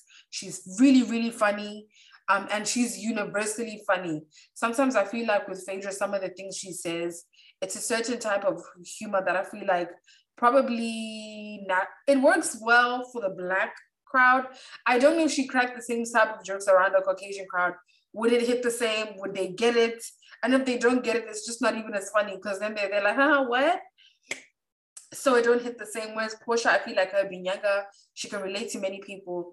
She can do ATL. I feel like she has that humor that's palatable to everyone. She's funny, you get to know her, entertaining, and she gets along well with people. Yep, I'm not going to dispute that. Honestly, Portia was on my list. It was the second Atlanta seat was either Portia, Phaedra, or Kenya. But honestly, out of the three of them, Portia makes the most sense. She's got a good dynamic with Nini. Even if her and Nini weren't on the best of terms, that would still make for good TV if they are good TV regardless. And I think, yeah, they would be interesting to see. Go at the other girls, together. Yeah. Next. You know what? I'm gonna go into my Potomac pick. I'm gonna be controversial, and we'll debate this. I'll debate who the second chair should be for Potomac, but I'm gonna say it should go to Candiace. Honestly, for the work Candiace has put in, honestly, since she came on the show, regardless of how you feel about her, regardless of how I feel about her and her mouth, Candiace at the end of the day has done what she has done in the time she's been on Real Housewives. It's akin to Kenya and Portia when they came in on season 5 of Real Housewives of Atlanta. It's crazy, just electrified the show. The show like really had its super duper moments, super jam-packed moments. The shade got real. She's got an interesting lifestyle. You want to know more about Candiace. Whether or not people like her, that's another thing. But I think in the event that Candiace was on in the event that Potomac did get seats on this, I do honestly think it should go to Candiace. The people who I wasn't sure about, Karen or Gizelle, I was thinking it had to be one of them, but I think it makes more sense to go to Karen. You know me, I love Monique, but I don't think Monique would deserve, like, she's not an all-star. I love her, period, but she's not she's not someone who you're like, whoa, represents Potomac. But I think Karen represents season 1, from season 1, whereas Candiace represents when she kind of came in. So we both agreed on Candiace? I don't dispute that whatsoever. I feel like if it were anyone else, it would either just not be as entertaining, and they wouldn't be balanced. I feel even with Kenya and Cynthia, there's balance because they're not the same. If we had Gizelle and Karen, it would probably be really similar, especially considering the other castmates around them. So they already would, especially Gizelle, she wouldn't behave the way she normally behaves on Potomac anyway. And then her and Karen are very much similar. They might have similar commentary-ish. Candiace would bring something different. Like you said, Karen represents the OG from season 1. Candiace is a representative of the more recent time. And like you said, her bringing, literally, she electrified the show. Last week, you were engaging with this tweet that was talking about what moment in the franchise do you think it gave it its moment, or what was really that turnaround moment for Potomac. And like you said, I agreed. A lot of people on Twitter agreed. It would probably definitely be the fight with Monique and Candiace. And from then, a lot of people who weren't watching Potomac ever, who didn't pay much attention, because I'm not gonna lie, when Potomac started in the beginning, it was quite dusty. The people weren't really giving much. Not dusty. Baby dusty. Like, especially, I don't know why, the way, even like from the wigs, the dressing, in comparison to the current ATL season that was on in that same year, you would think this is coming from like a different year. Like, what is happening? I do think in the beginning they hadn't maybe become accustomed to obviously being on TV and reality TV and how everything should work. So you had even Karen, she's grown into herself in a way. She's not as uppity. She's able to let loose, have a laugh. We saw her getting drunk with the fireball. We seen her with the vaccinated this season, and she's able to just laugh it off. Whereas before, she was a lot more uptight, a lot more conscious of everything that's happening. And at that time, it wasn't making for the best reality TV, which I would understand why some people would have started that franchise and been like, child, anyway. So fast forward to that fight with Monique and Candiace, it was really like, what's happening? And the two cast members involved aren't as uppity. Candiace is here with her sniper mouth. Ra-ta-ta-ta-ta-ta. Monique said, bet, I've had enough of you. She's putting the pause on this girl. It was a moment. And I think following that, everything that came after, even prior to that fight, to be honest, Candiace continued to hold her own, and her storyline or her participation or her place on the show just wasn't limited to one role. Monique, if she wasn't necessarily having a problem with Charisse or Candiace, everything else was very much wholesome wife, mother narrative. Might have some issues with your mom-in-law, but that's pretty much it. There wasn't much else in terms of, is she entertaining? Candiace is able to be the life of the party. Like, if she's not having issues with you and she's there to have a good time, she's a really good time. She's a fun time. She's cracking jokes. She's laughing at the shade in the corner, like, whoop, eating her chips, sipping her drink. So I think putting her on a show like Ultimate Ghost Tour, it makes sense. She'd be funny. She wants to have a good time. If you come at her sideways, RIP, because she's about to take it there. And that would probably be really interesting to see with these other women who, if they were shaking in their boots at Kenya saying that what you're not going to do at this trip is call me a bitch, I don't know what they're about to do for Candiace. They're about to fall down and die. And even then, Kenya didn't even do much. She just said, don't call me a bitch. But you saw how the other ladies were like, whoa, she took it there. Like, even though, I don't know how I mean, they don't really call each other bitch on the other franchises, but that elicited that reaction from them. I'm like, girl, all she said was, don't call me a bitch. Don't call me outside of my name if you don't know me. And that, honestly, if they think that's bad, Kenya, they really have not been watching Atlanta. But going back to the main point, I do think that they would just not be able to handle that side of Candiace. But again, like you were saying earlier on, because already we can see it in Kyle and Melissa, people are going out their way to not be confrontational. I wonder if they were on this specific cast, Candiace probably wouldn't have that problem. But in the cast that we're drafting, I don't know if there would be someone to poke at Candiace to ignite that in her. You don't think Nini is gonna say anything? I don't know. I mean, Nini is also, I don't think Nini is a person who goes out of her way to start anything. But I think if Nini thinks something about you, she'll tell you. She will tell you, and she'll say, oh, I'm surprised you're not like this, because from what I know, you're like this. And then Candiace, I'm like, what? You are going to call me that? You're not. And Nini's a big woman, so I'd be careful. But I do also think one thing I've noticed about Candiace is she picks her battles wisely. So I also don't know if she would, not even if she would, she wouldn't dare step to Portia. She could step to a Portia. Even a Portia is really like, baby. Portia's not afraid of those hands. Tread carefully. Portia will throw hands, and you'll be here with your folded white tissue in 4-5 seconds. You don't want to do that. Child. But yeah, should we round this cast out? I said I agree with Candace as a pick. How many is that now? 6? We have 6. Yeah, we have 6. So the last I was gonna say actually was, okay, let's debate that one. I was also gonna say Garcelle Beauvais. Now I know it's very early to see her, in fact, even calling her All Stars a bit dead. But the one thing the only reason why I would put her in there is I heard about the terrible season she basically had. Not even a terrible season, but like just the microaggressions, just the way everything worked and how, she took a lot of things lying down. And even in saying she took a lot of things lying down, it could potentially be because, you don't want to come across as the angry Black woman. These people are already being so microaggressive and racist in subtle ways that you probably then don't want to be confrontational with people who either crocodile or white women tears their way out of things, or gaslight you and call you oversensitive, or you're taking it the wrong way, or whatever. That she just ends up being like, hey. And that being said, I would actually like to see what she's like with a different cast to probably see what she's like as a housewife. Maybe, you know what? Yeah, maybe it's a bit early because she's only had 1 season, but I think from what I've seen, she's had 2 seasons?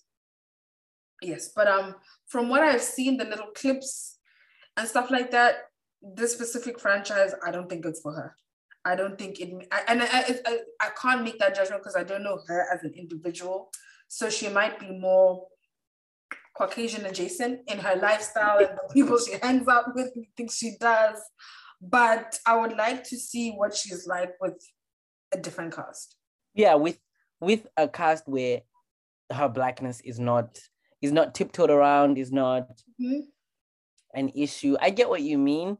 And we could argue about that, putting her on in terms of trying to get more out of Garcelle. But I think my picks, I've literally just picked them because when I think about these franchises that I've watched, I think, you know what? You did the work. You worked to put your franchise on the map. You showed up to work. So I'm just saying my last 2 picks. I'm not sure if you, the listener, know them because Anisu does not. I still don't. So I'm first gonna say Kim Richards. So that's Kyle's sister from Real Housewives of Beverly Hills. So basically, Kim, there's always this clip on Twitter that trends every once in a while of these white women arguing, and it's from the Real Housewives of Beverly Hills when they took their cast trip to Amsterdam. And Kim is the one who basically takes on half of the cast. She argues with about 4 women at the same time. And it's kind of funny to see. And it's a testament to just how capable Kim is at taking other women on. She doesn't back down from a fight, baby. Is it the one where she's like screaming and they're trying to hold her back with tears in her eyes? Yeah, is it how they put it next to the cats? No, not that one. Okay. The other one. I don't know if you've seen it. They're sitting around a table, about 6, 7, maybe 8 women, and then it's like, "You beast." Oh yes, that's nothing but nice to you. That one. I've seen that. And then she's like, "You would have my back like a real sister would." And then, so she's arguing her sister to her left. She's arguing with 3 women in front of her. And then I think one of the ladies says something, and then she's like, "Oh, you're upset? Have a piece of bread and maybe you'll calm down." And that lady, there were rumors that she's anorexic. So it was like, Kim, don't. Wait, what? That lady is what? There were rumors that she doesn't eat very much, / she has an eating disorder. Let me not say anorexic. She has an eating disorder. So she's like, "Have a piece of bread and maybe you'll calm down." And then everyone is losing their minds over Candiace Dillard, and this is what's happening. Oh my gosh. And then after that, Yolanda Hadid she interrupts them. She says, "You know what? I understand where everybody's coming from." Lisa Rinna. Lisa Rinna has had something about the husband. Then Kim says, "Oh, let's talk about the husband." And then Lisa Rinna flips it and so she reaches over the table, almost strangles her, and she says, "Don't you ever go after my husband." And then Kim is like, "Oh, what? Oh, what?" And It is the most chaotic 2 minutes, and the clip trends every once in a while. And I think that's probably where Beverly Hills got a lot of its cult following, because a lot of people got into it because they're like, obviously they want to understand. Even the cat meme you reference, she's not in the cat meme, but yeah, they just, I think after Atlanta, I'm not sure, I haven't really thought about it meme wise, but I think thingy as well, Beverly Hills as well has a few memes, and she contributed to them. The other lady as well is from Beverly Hills, but also my bias. So honestly, guys, let us know using the hashtag REALITYCHKPOD, which is the same as our handles on Instagram and Twitter, to let us know, what cast you would like to see if ever you were given, the reins to form your own cast. But lastly, I'll just put Camille. So Camille was married to the man from Frasier. I don't know if you remember it, the sitcom when we were young, like 90s. Yes, I remember that one. She was married to him. And basically the rumor was that he put her on the show. He told her, oh no, do Real Housewives of Beverly Hills, so that he could divorce her by the end. Which doesn't make sense by the end of that season, because like I think he wanted to keep her busy. It didn't make any sense, because it's like, so you tell me to go on this show, and then by the end of the season we're divorcing. It was kind of like Portia and Cordell, except we went into the reunion knowing they were going to get a divorce. Yeah, it was crazy to see, and it was crazy how it played out. But I think in terms of all-star and a woman who I never was really bored on the seasons she was on, that's her for me personally. But yeah, like I said, let us know what you thought of our Ultimate Girls Trip cast, our ultimate Girls Trip cast. And I think now we're gonna switch gears and just go right into the Real Housewives of Potomac reunion part 3. Yes, sir. What did you think about part 3? I'm going to continue what I said last week. Wendy, I don't know if Wendy realized that going into this reunion, we were on her side anyway. Like, we really didn't need convincing. Gizelle was dead wrong.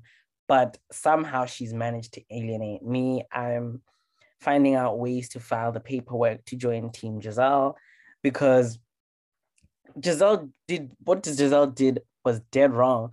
But somehow I just feel like it's better to, not even it's better, but it's easier to just stand Gizelle, because Wendy is just really trying for a moment, and she's really pushing a narrative that we were always going to be on her side. That's what I'm saying. We're always going to be on your side, but the way she's doing it, the receipts aren't landing, the punches aren't landing, none of what she's saying is really landing, which is crazy, because all the evidence is stacked up against basically all the light-skinned members of this cast, except Bob, maybe Karen.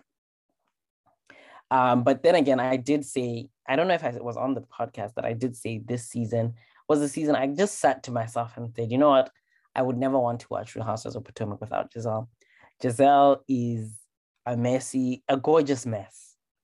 She brings it. I think just where she needs to focus her attention on is dressing better, and also learning how to gather the girls and read a bit, because in terms of reading, she's not giving.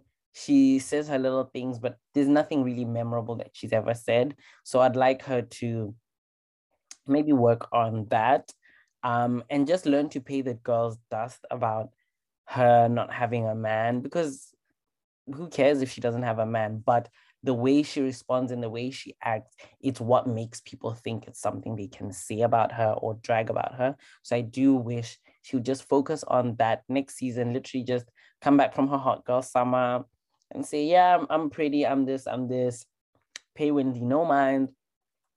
Wendy is gonna run out of, like, Wendy and Gizelle can only antagonize each other for so long. And at some point, well, we as the viewers are gonna get tired of it, but I don't see us getting tired of Gizelle, that quickly. Wow, I had a lot to say. That's funny. I agree and disagree with some things. I'm gonna start with Wendy. Wendy bored me. I too actually came out of this being really tired of Wendy. I just feel like you said, we're already on her side. The only thing I'll say in her defense is I think Wendy didn't feel as much support from her cast members, and for some reason that led her to believe that the viewers probably feel the same. And so I think that's why she found herself, or she now finds herself in this position where she's done too much to the point where we're all tired of her. And now we actually almost don't want to be on her side because you've crossed the line and now you're doing way too much. She's doing the thing Robin does with Giselle or with Candiace, where she keeps trying to butt in to come to Candiace's defense. And that lady does not need it at all. Like, that lady does not need anybody defending her, coming to her rescue. She's good. She's absolutely fine on her own. Child, if anything, everyone's trying to save her from herself. Like, she definitely doesn't need you. So that was annoying to me. I will say it's quite sad that, like, and I think this is one thing that I noticed, that sometimes this is Andy's world. And Andy heavily plays a part in how things go. And so it's happened in all three parts of the reunion, that Andy will keep cutting Wendy off. Sometimes he's just kind of like not letting her finish answering the questions. And yeah, at some points, Wendy does interrupt, but Andy doesn't always have the same energy for other people who interrupt. And I know Andy's job is to be shady, but I really, hear me out. I don't think the receipts thing did what Wendy thought it was going to do. But I also feel like a lot of it also came from Andy denying her some of that, or denying her that moment. I think Andy's also tired of Wendy, like we all are. Andy can see probably he's been doing this for so long, he can probably tell when people are trying to have a moment. Unlike maybe when with Monique, that actually was, listen, don't fuck with me. It was very well researched. She had her sources. She had extra sources that no one's ever thought or imagined would come up. So obviously in that situation, it's clear to see that Monique is not trying to have a moment, and Wendy is reaching into that. We've already touched on the different things she's been doing. You can see she's trying to have an iconic housewife or iconic reunion moment. But I really didn't like the fact that Andy thought to come and be like, or to mention the fact that, well, we went from a binder and now we're going through this stack. We've gone down, I tell you. Like, little things like that. Like, we have though. No, we have, but you didn't have that energy about the binder. And even for other people who had papers or whatever, Andy hasn't had that energy, because from what I saw from some of the tweets, there have been other reunions where even other people have now been bringing their receipts, they printed, whatever. And he has not once said that to them, that, oh, we've gone down. Granted, they're from a different cast, so maybe in his head he feels like, oh, well, I'm obviously going to keep it specific to this cast. But other people who've done that following Monique's binder moment, he hasn't said that to them. So I'm like, why is it that you only have this energy for Wendy? And I don't know if it's a thing where he's also tired of the way we were, but I do think if you're the host, unfortunately, you can't be biased. That's why obviously he said to Nikki that Nikki's allowed to have bias, but he's not. We shouldn't be able to. He'd be biased as hell. He'd be biased as hell. And I think for me, that's what's a little bit annoying, because we already know that you're friends with certain people on the cast. You get along with others more. But we as the viewers, even if we aren't neck deep in Bravo land, I shouldn't be able to know. We shouldn't be able to see that this one and Nini are friends. Kind of, we saw them that time. This one and this one are friends. If I had not seen the Instagrams and the whatevers, I shouldn't be able to tell. Or I shouldn't be able to tell who annoys you along with the rest of us. Let us be annoyed by whoever. You be annoyed by whoever, but don't show us who's annoying you, because that's not your job as the host of a reunion. I do agree that though with Giselle, at some point she's gonna need to learn to read the girls. I also feel like even though Wendy's receipts, like that plane didn't land, they were still very much relevant, and I wish Giselle would stop talking. I spoke about this, I don't know if it was the last week or the week before, where Giselle is one of those people who really stands firm in anything she says. She does not care how ridiculous it sounds, how stupid or mad she looks. Nope. Giselle, who last season said Monique was wrong for clocking Candice, this season has not said. Okay, let me reword that. Giselle does not stand in her word. But what I mean is, when it comes to reunion, if Giselle tells you the cat jumped over the moon, she will say the cat jumped over the moon when everyone brings the receipt that says, but you said it was the dog. No, the cat jumped over the moon. When it comes to reunion and people showing her receipts, she didn't change what she was saying when we said, Miss Mamas, you said we spoke about a lot of things. Here's the phone call record, 63 seconds. Okay, but telling me 63 seconds, what does that prove? I'm so sorry, Leo. By the time I've asked you what have you done this weekend and you've gone through Saturday alone, a minute has passed. Especially for what she was saying to Wendy. She tried to say she also mentioned that whole Eddie conversation. But that's not a conversation that's going to happen in 60 days. But for me, that's not the point of a receipt. A receipt would have been verbatim what she had said during a transcript of that call, saying, you said this at minute 2 and at minute 3. Like, the fact that it's just time, I get why Andy was saying the receipt didn't land. It didn't land. You just have a time. You don't have proof that what Giselle is saying you guys discussed was not discussed. Regardless of, we could go back and forth and say, what can you discuss in a minute and 16 seconds with someone? True, but at the same time, you'd think that a receipt would have all the facts, point blank period, in black, white, and yellow, you know? I hear you, but I think Giselle's not even able to say that. So what's the point? Rather stop talking because you look and sound ridiculous. You see how you just explained it now? Giselle couldn't even say that. She couldn't even say, I'm so sorry. She's not quick on her feet, but I think what I want her to do is acknowledge she is messy and just say, I'm messy. I agree. She can't just sit there and be like, I'm messy, we all messy, you messy, I'm messy, sorry, bye. You know, she's still trying to claim or maintain the fact that she was going to say something to Wendy. And even when the question was asked, she still lied because she said, I was planning on saying something, but by the time we got to Williamsburg and I saw how defensive you were, I just decided I'm not going to say anything anymore. But the point is, you shouldn't have even gone and spoken about it with Robin and then went to Ashley's house while she was breastfeeding and discussed it then. Your first point of contact should have been Wendy. This is what Wendy's saying. And she's being silly, pretending like she doesn't get it or she's not hearing Wendy. And she's still saying, I was going to, but by the time we got to Williamsburg, you were different. She ain't shit for that. I think I also don't like how Giselle gaslights.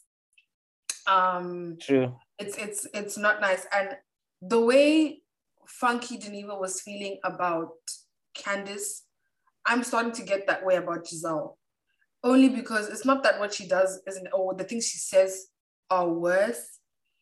I just don't like the lack of accountability. She'll sit here up and down and talk about how Candice doesn't take accountability, which she doesn't. And Giselle can't do the same thing.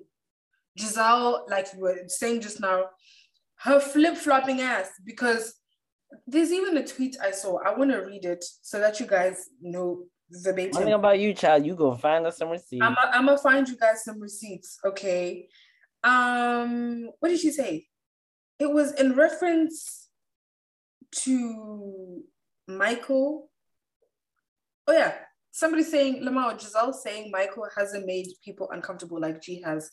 How much is Michael paying all of these people to forget how much they hate him every season? Giselle has spoken about for seasons and seasons and seasons and seasons before this season's current new friendship with Ashley about Michael and the things Michael has done nonstop, from the producer stuff, from the different allegations, from how Michael just behaves.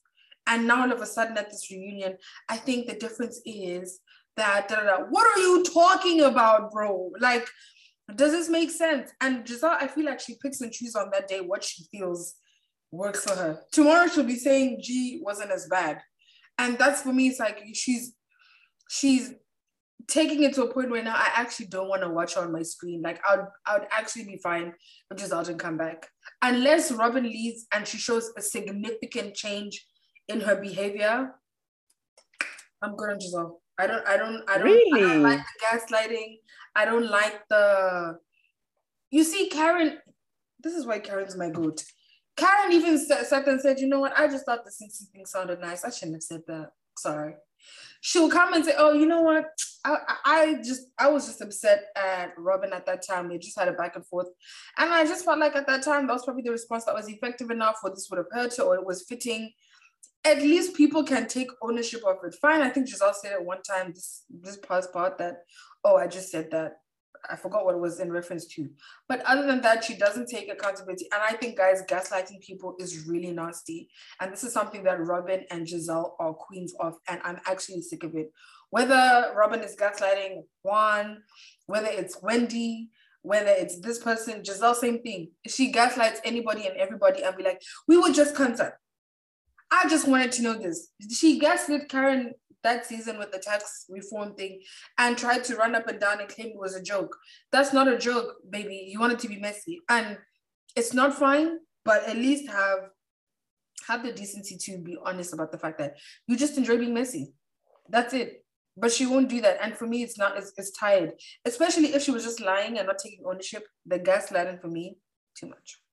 I think I could stand Giselle a bit longer than I could Robin.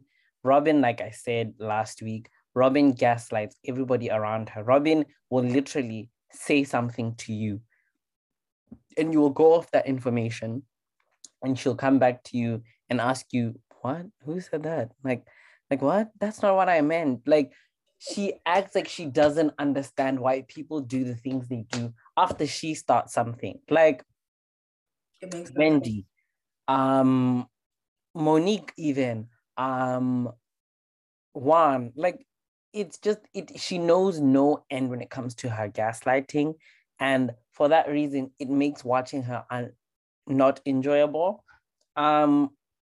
This part, I think Candiace was a lot more enjoyable this part. I think maybe because it wasn't as focused on her. Last part, I did say I got where Funky Denise was coming from. Candiace really doesn't take ownership, but this part she came off a lot better. I enjoyed her. She was fun. She was light. Like I've said, I'm not the biggest fan of Housewives when it goes too dark. I think there's just there's a level of shade and fun that I enjoy. But one thing I do want us to get into right at the beginning is how Giselle, speaking of Giselle's flip-flopping, how Giselle is saying that G is worse to be around in public than Michael. I didn't seem to make the connection with that. Yes, Michael is inappropriate. G is inappropriate. Very much so. G should not be talking about the length of his thing in public, and he should not be licking his tongue at women in the group who are not his wife. He's open to do that to his wife. He paid for her. He's her benefactor. That's fine. But to do it to other, whether they're married or not, women is wrong. What I have a problem with is Giselle now coming to act like Michael has not been accused and not even convicted, we've seen some of the things he's done, some of the things he said. He has said he would suck Juan's thing. He said he groped Katie's partner at the times, but that time he gropes how many cameramen, whatever's, but he was sued for sexual assault. There were pictures of allegedly his ding-a-ling all over the Instagrams and the grinders. You know, for someone who's had all this and this was discussed on the show, it would be one thing if it never was discussed on the show. It was just stuff we as the fans were discussing amongst ourselves, but it's not. They've discussed it. They've said, oh, Michael's this, Michael is that, Michael is that. But G is worse to be around in public. Get out of here. That's why I'm like, it's becoming so insufferable, because there's just no way you can say.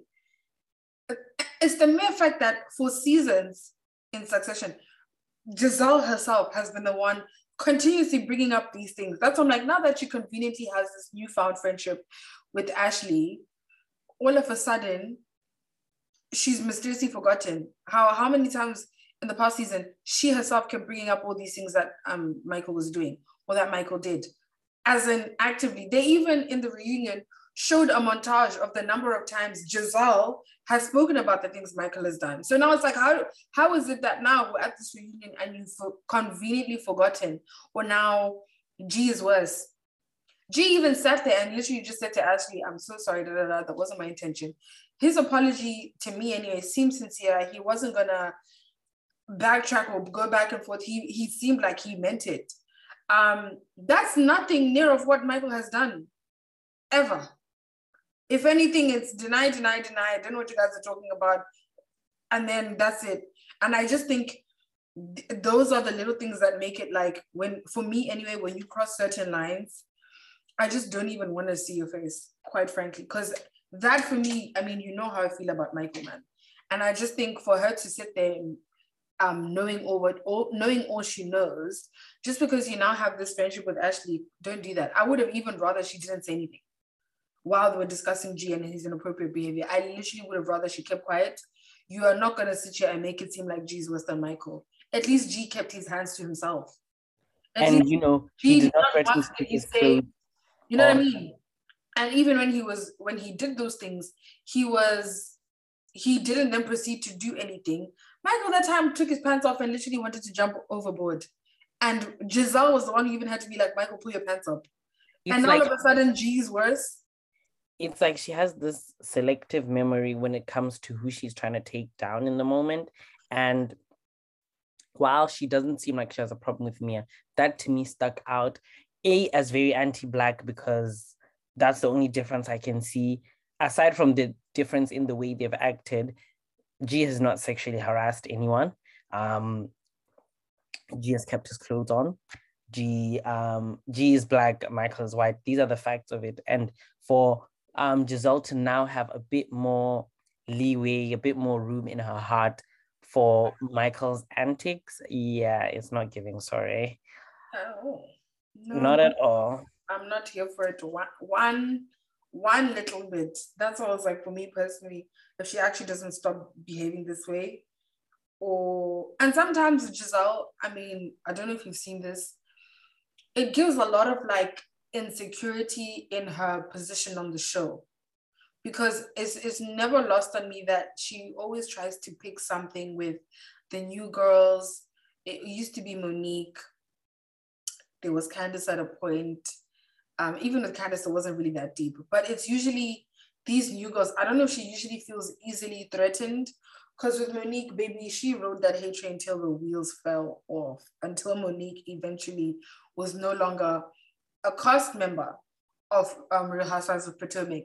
And it's not lost to me that she continues to do that. And like you said, the common denominators, we're not going to sit here and pretend that these people aren't Black or aren't a darker shade of Black. And this is why I'm like, Giselle is definitely not the one to sit here and deny the colorism accusations and stuff. And time again, she literally shows her ass. I just feel like there's no saving that lady. And that's why for me, I'm like, I would actually be fine if she wasn't here.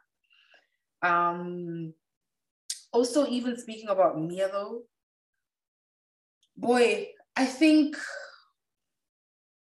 as much as we talk about Candace always wants to get the last word, Mia's the same, but she also just can't back her chat. But the number of times we keep having Mia just chiming in and saying this, and you're not even saying it because you agree with the point or you even care or it's coming from a place of concern. You're trying to continue sparring with Wendy or with Candace. You'll say that little thing that doesn't even make sense. Like, baby, you weren't there with the Wendy thing. She was now commenting, and it's like, this has never been your energy. You know that you only have this energy because you and Wendy are at odds, and you want to come and say something just to get under her skin or to feel like you now have you've got a one up on her. It's not nice to me. I also really didn't like her snarky little smile when Candace was talking about Dot, because I feel like for someone who's been crying victim, let me not saying crying victim, I'm not going to lie, what Candace did was horrible. So for someone who's felt that way, fine. I don't know if you now feel like you want to be like, haha, now you have issues with your mom too. But for me personally, that's just not a good outlook on life. Like, it doesn't, when bad things happen to me, just because someone's my enemy and I see that happen to that person, I'm not satisfied, because it's generally not a nice thing. And more so if I'm trying to drive the point home to you that what you did wasn't nice, if anything, it would have been like, but do you see how easy it is for other people to comment on your home affairs, your family affairs, and how it's not a nice feeling? This is why people say you need to be mindful with how low you take things. That would have driven the point home. Candace may have still been stubborn or still had some snarky things to say, but you've driven your point home while reminding someone that this is why you need to be mindful of the things that you say or do. Instead, you're sitting there smirking or whatever. The next time you say something, people aren't going to feel as sorry for you. It doesn't make sense to me. Yeah, you're not gonna, it's like the same as somebody complaining about bullying and then you want to bully someone else. The next time you complain about it, we're gonna be like, well, you're doing the same thing, so it's fine. All is fair in a Bravo and war. That's just how it's gonna come across. And the last thing I also feel is that Mia doesn't have boundaries. I feel like the little thing. Mia or Candace? Mia. I think when everything happened, I mean, Candace obviously doesn't have boundaries. I just wanted us to get that out there. You're just gonna get that out the way. She ain't got no boundaries. She doesn't have any limits. That's Mrs. Dillard, or I forgot Chris's surname, but cool. Bassett. Is it? Oh, there we go, Bassett. But I think the whole thing of like trying to compare Candace calling you handsome and you saying Chris wanted to toss my salad. I think you know what that does. As someone who has seen what it's like when people are speaking on your family situations, and she was the one, it's not going to be the same. Like what she said about Chris is nowhere near Candace's comment about her mom. But on that boat, she was saying, you know, I'm the type of person when I'm having an argument with you, say whatever the hell you want to say to me. The other person has got nothing to do with them. Leave them out of it. That's what Mia said on the boat when they had their little kumbaya and it seemed like everything was fine. There is no need for you to now say stuff like, he wanted to toss my salad. And as much as she's sitting here like, I mean, I retracted that immediately. It's too late. You know how things work in social media. You know how everyone's going to take things to TMZ, the shade room, this place, that place. You know what it's like. You know how people run with things. You know how these little blogs work, even the ones that are supposedly, you know, they're not reliable or whatever. You just know how these systems work. And for you to sit there and do that, for me, that's a lack of a boundary. And I would expect so much more for someone who experienced somebody going so below the belt and not having boundaries when it came to them having a disagreement with you. I just expected a little bit more from her. I was just like, girl, come on. Come on now. Like, you're not the person to be doing that. And this is why she's not beating the innocent allegations. I feel like each part she shows me something that I'm like, no, your Bigfoot ass ain't innocent. This is why they're coming for you, commenting about your feature, this, or that, because from this reunion, we can see you're not this little damsel in distress that was so shocked at, oh my God. But I do think a lot of Mia, we don't know who Mia is. I don't think any of us can walk away from that season and say we've seen a lot of who she is as a person. It seems like every step of the way it's been a facade, or she's shown us what she wants, how she wants the world to view her. We don't know who she is.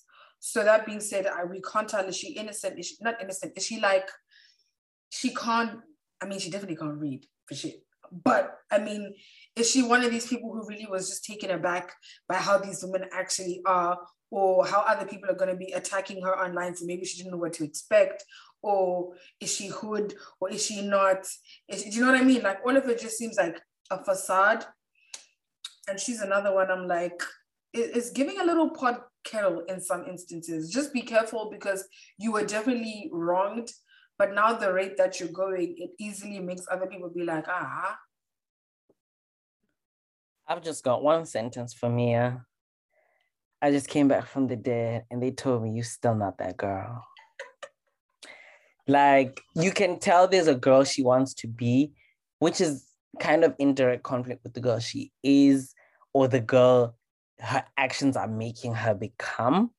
Yeah. So I do hope Mia's a bit more careful in her delivery of things. The way she owned what she said about Chris, I didn't really like the apology. She could have been a bit more sincere. It was just, I think with a lot of the things she's been, asked about this reunion, she's just, yeah, I won't do it again. I've learned my lesson. I'm just not gonna pay it dust.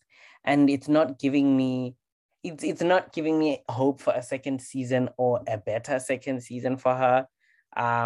Granted, even Wendy didn't really own her "that's Dr. Wendy to you" moments to Ashley. Literally skipped right past it. So, it's not a total sign of what's to come, but I think it's not a good sign. That's what I will say. But on another note, I do agree with everything you said, so I'm not gonna, you've hit the nail on the head. Don't you think it's funny, yeah, how every time Juan and Michael are mentioned, their wives have this laugh. Like, guys, I want answers. I want answers. Can I say what's even weirder to me? The wives' facial reactions always seem like they know what we know. Does that make sense? Like Robin, well, not know, but all the same thing, the same feelings and thoughts we have. What we think. They have them, and they're also trying to play it off cool. Because there was a moment where Robin was like, I don't know, when Andy was like, oh, but if they do get married, they have a little weekend in Vegas. And Robin immediately looked uncomfortable, and she literally mumbled, I don't know about that. Robin feels it. And even the last episode where they went on that little lunch thing, Robin said in a confessional, I just don't understand why he has this soft spot for Michael. It's weird to me. I just don't get it. She sees it, but I feel like she's in denial. She's not saying it enough. And then even when he literally says, yeah, Michael said he would, even when... Yeah, because Ashley tried to be like, oh, no, but Michael hasn't, and he said, oh, well, he did say he'll suck Juan's dick. And she just went... it's so strange to... the things that have happened, I'm trying not to read into the things that have happened. I'm not going to read and say people are having what. But the way they just have this kind of, this reaction, it's like, am I missing? Is there something that if I go back to episode 2, season whatever, I'm going to clock this and I'm going to say, wow, so it's been under my nose the whole time? Because they act like this thing is under our nose. It's just no one said it. So... I don't know. It's very weird. I definitely agree with that. I also feel like how convenient is that they're always not there together? How are they always both not there? And even then, before we get into their not being there, I understand why Michael isn't there. Michael, his last reunion was the season 4 reunion when they were in all white. And, they were kind of tearing into his ass because there was the one after the charges were dropped by the cameraman. But I get why he doesn't come, because clearly he'd have to confront, Candiace, he'd have to deal with a lot of the things that have happened head on. And, there are a lot of them. But Juan has pretty much skirted through all these reunions pretty well. And even Robin's excuse for why he doesn't come on cast trips or whatever, well, being a Black man in a white dominated space, nah. I honestly don't think that experience is unique to Juan. I think by virtue of being an American in a lot of different fields, you are not, the typical person in that field. Even as reality stars, these women, I swear they're still part of a minority. And as is Eddie as a lawyer, as is Wendy as a, what's it called? Is it not a news anchor? Political commentator.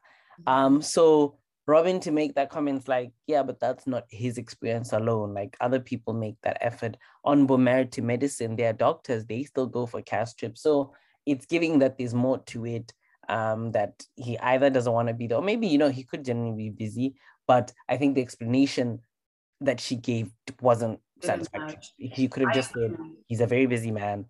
And, Ray is able to come. I mean, obviously he's taking his time now, child. But and I love Ray. I will say, I've always said Ray is just so cute. He's like my grandpa. I just wanna. He's literally like everyone's cute grandpa. Can't hate. Always smiling.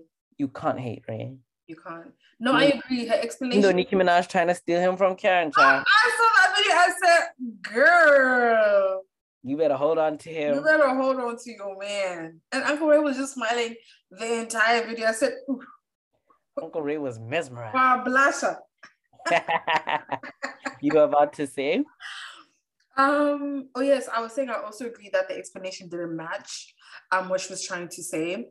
I think the reason itself for me anyway isn't entirely off, and I'll say this for the reason that the explanation was off. I think, like you said, if she just kept it to he's really busy, because what I think is the case with Juan is, I think, and guys, this is I don't know if allegedly these are my thoughts. In my head, I imagine that he's not like the first coach, first of all, because I think coach is also working like there's a first coach or second coach or first coach and an assistant, something like that. And I think even that being said, I don't think he's a first coach for like a star college basketball team. Nonetheless, if it's not at a certain level, you probably have to work 10 times harder. I don't think it's limited to him being black in a white dominated space. And don't get me wrong, it's not that I want to say he's not good, but like even in his prime, Juan wasn't like your Allen Iverson. Do you know what I mean? Like he wasn't your Allen Iverson in his prime. You were Shaq, you were this person, you're that person. I think he stopped playing because of an injury, I think it was.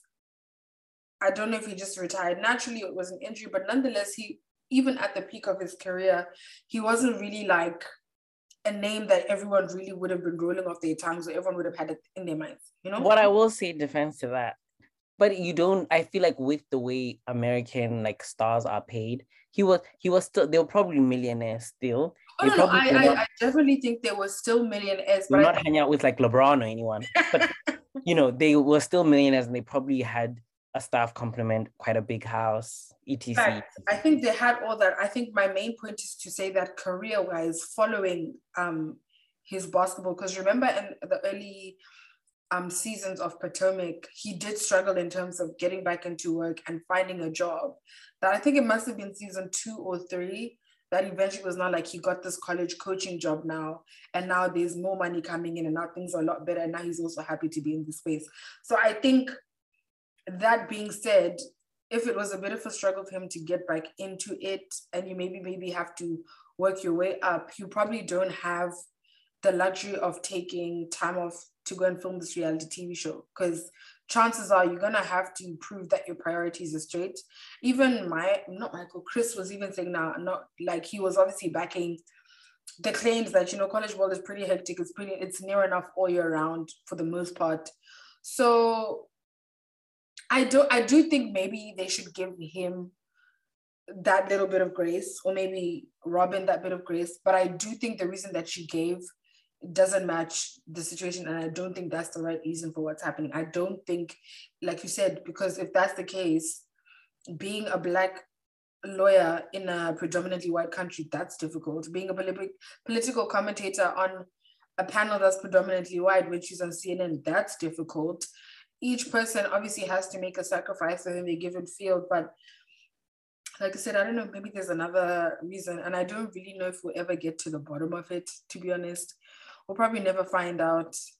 Yeah, not really sure. But yeah, like you said, I also think Juan hasn't had a very good edit this season. And he's probably just tired and doesn't want to be involved in this. That too. Because she mentioned how that day they had the argument, he came back. And I remember that specific day, he got even more backlash, like obviously from the fans and the viewers and stuff.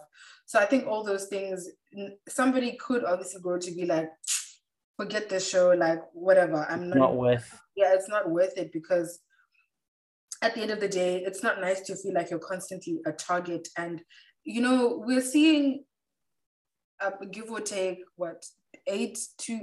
maybe like 10 to 15 episodes of these people's so to speak, or the filming season, and which the filming season is probably like 3 to 5 months, if that. That's all we're seeing out of these people, like a full calendar year. So that is obviously not an accurate depiction, and even then it's in a 1 hour increment. So even if it's 15 episodes, you've seen 15 hours of a year. And even then it's not like the whole hour is you know, it's focused on one person's life. So it is very difficult, and for someone to feel like, we probably are misconstrued or they misunderstood. I would also get why someone's like, you know what, I'm not going to put myself in this situation, which maybe is bad for their mental health or just how they feel. If they don't feel nice, no one is going to knowingly put themselves in a situation and feel like, I'm not going to feel nice after this. So yeah, for him. I honestly think that's probably all we have for you guys this week. Don't forget to get in touch with us on Instagram and Twitter at REALITYCHKPOD, and the hashtag is the same. Get hashtagging, get involved in the conversation. We'd like to know your thoughts. What did you agree with? What did you disagree with? What do you want us to watch? What would you like us to discuss? That's it from us, guys. Bye. Bye.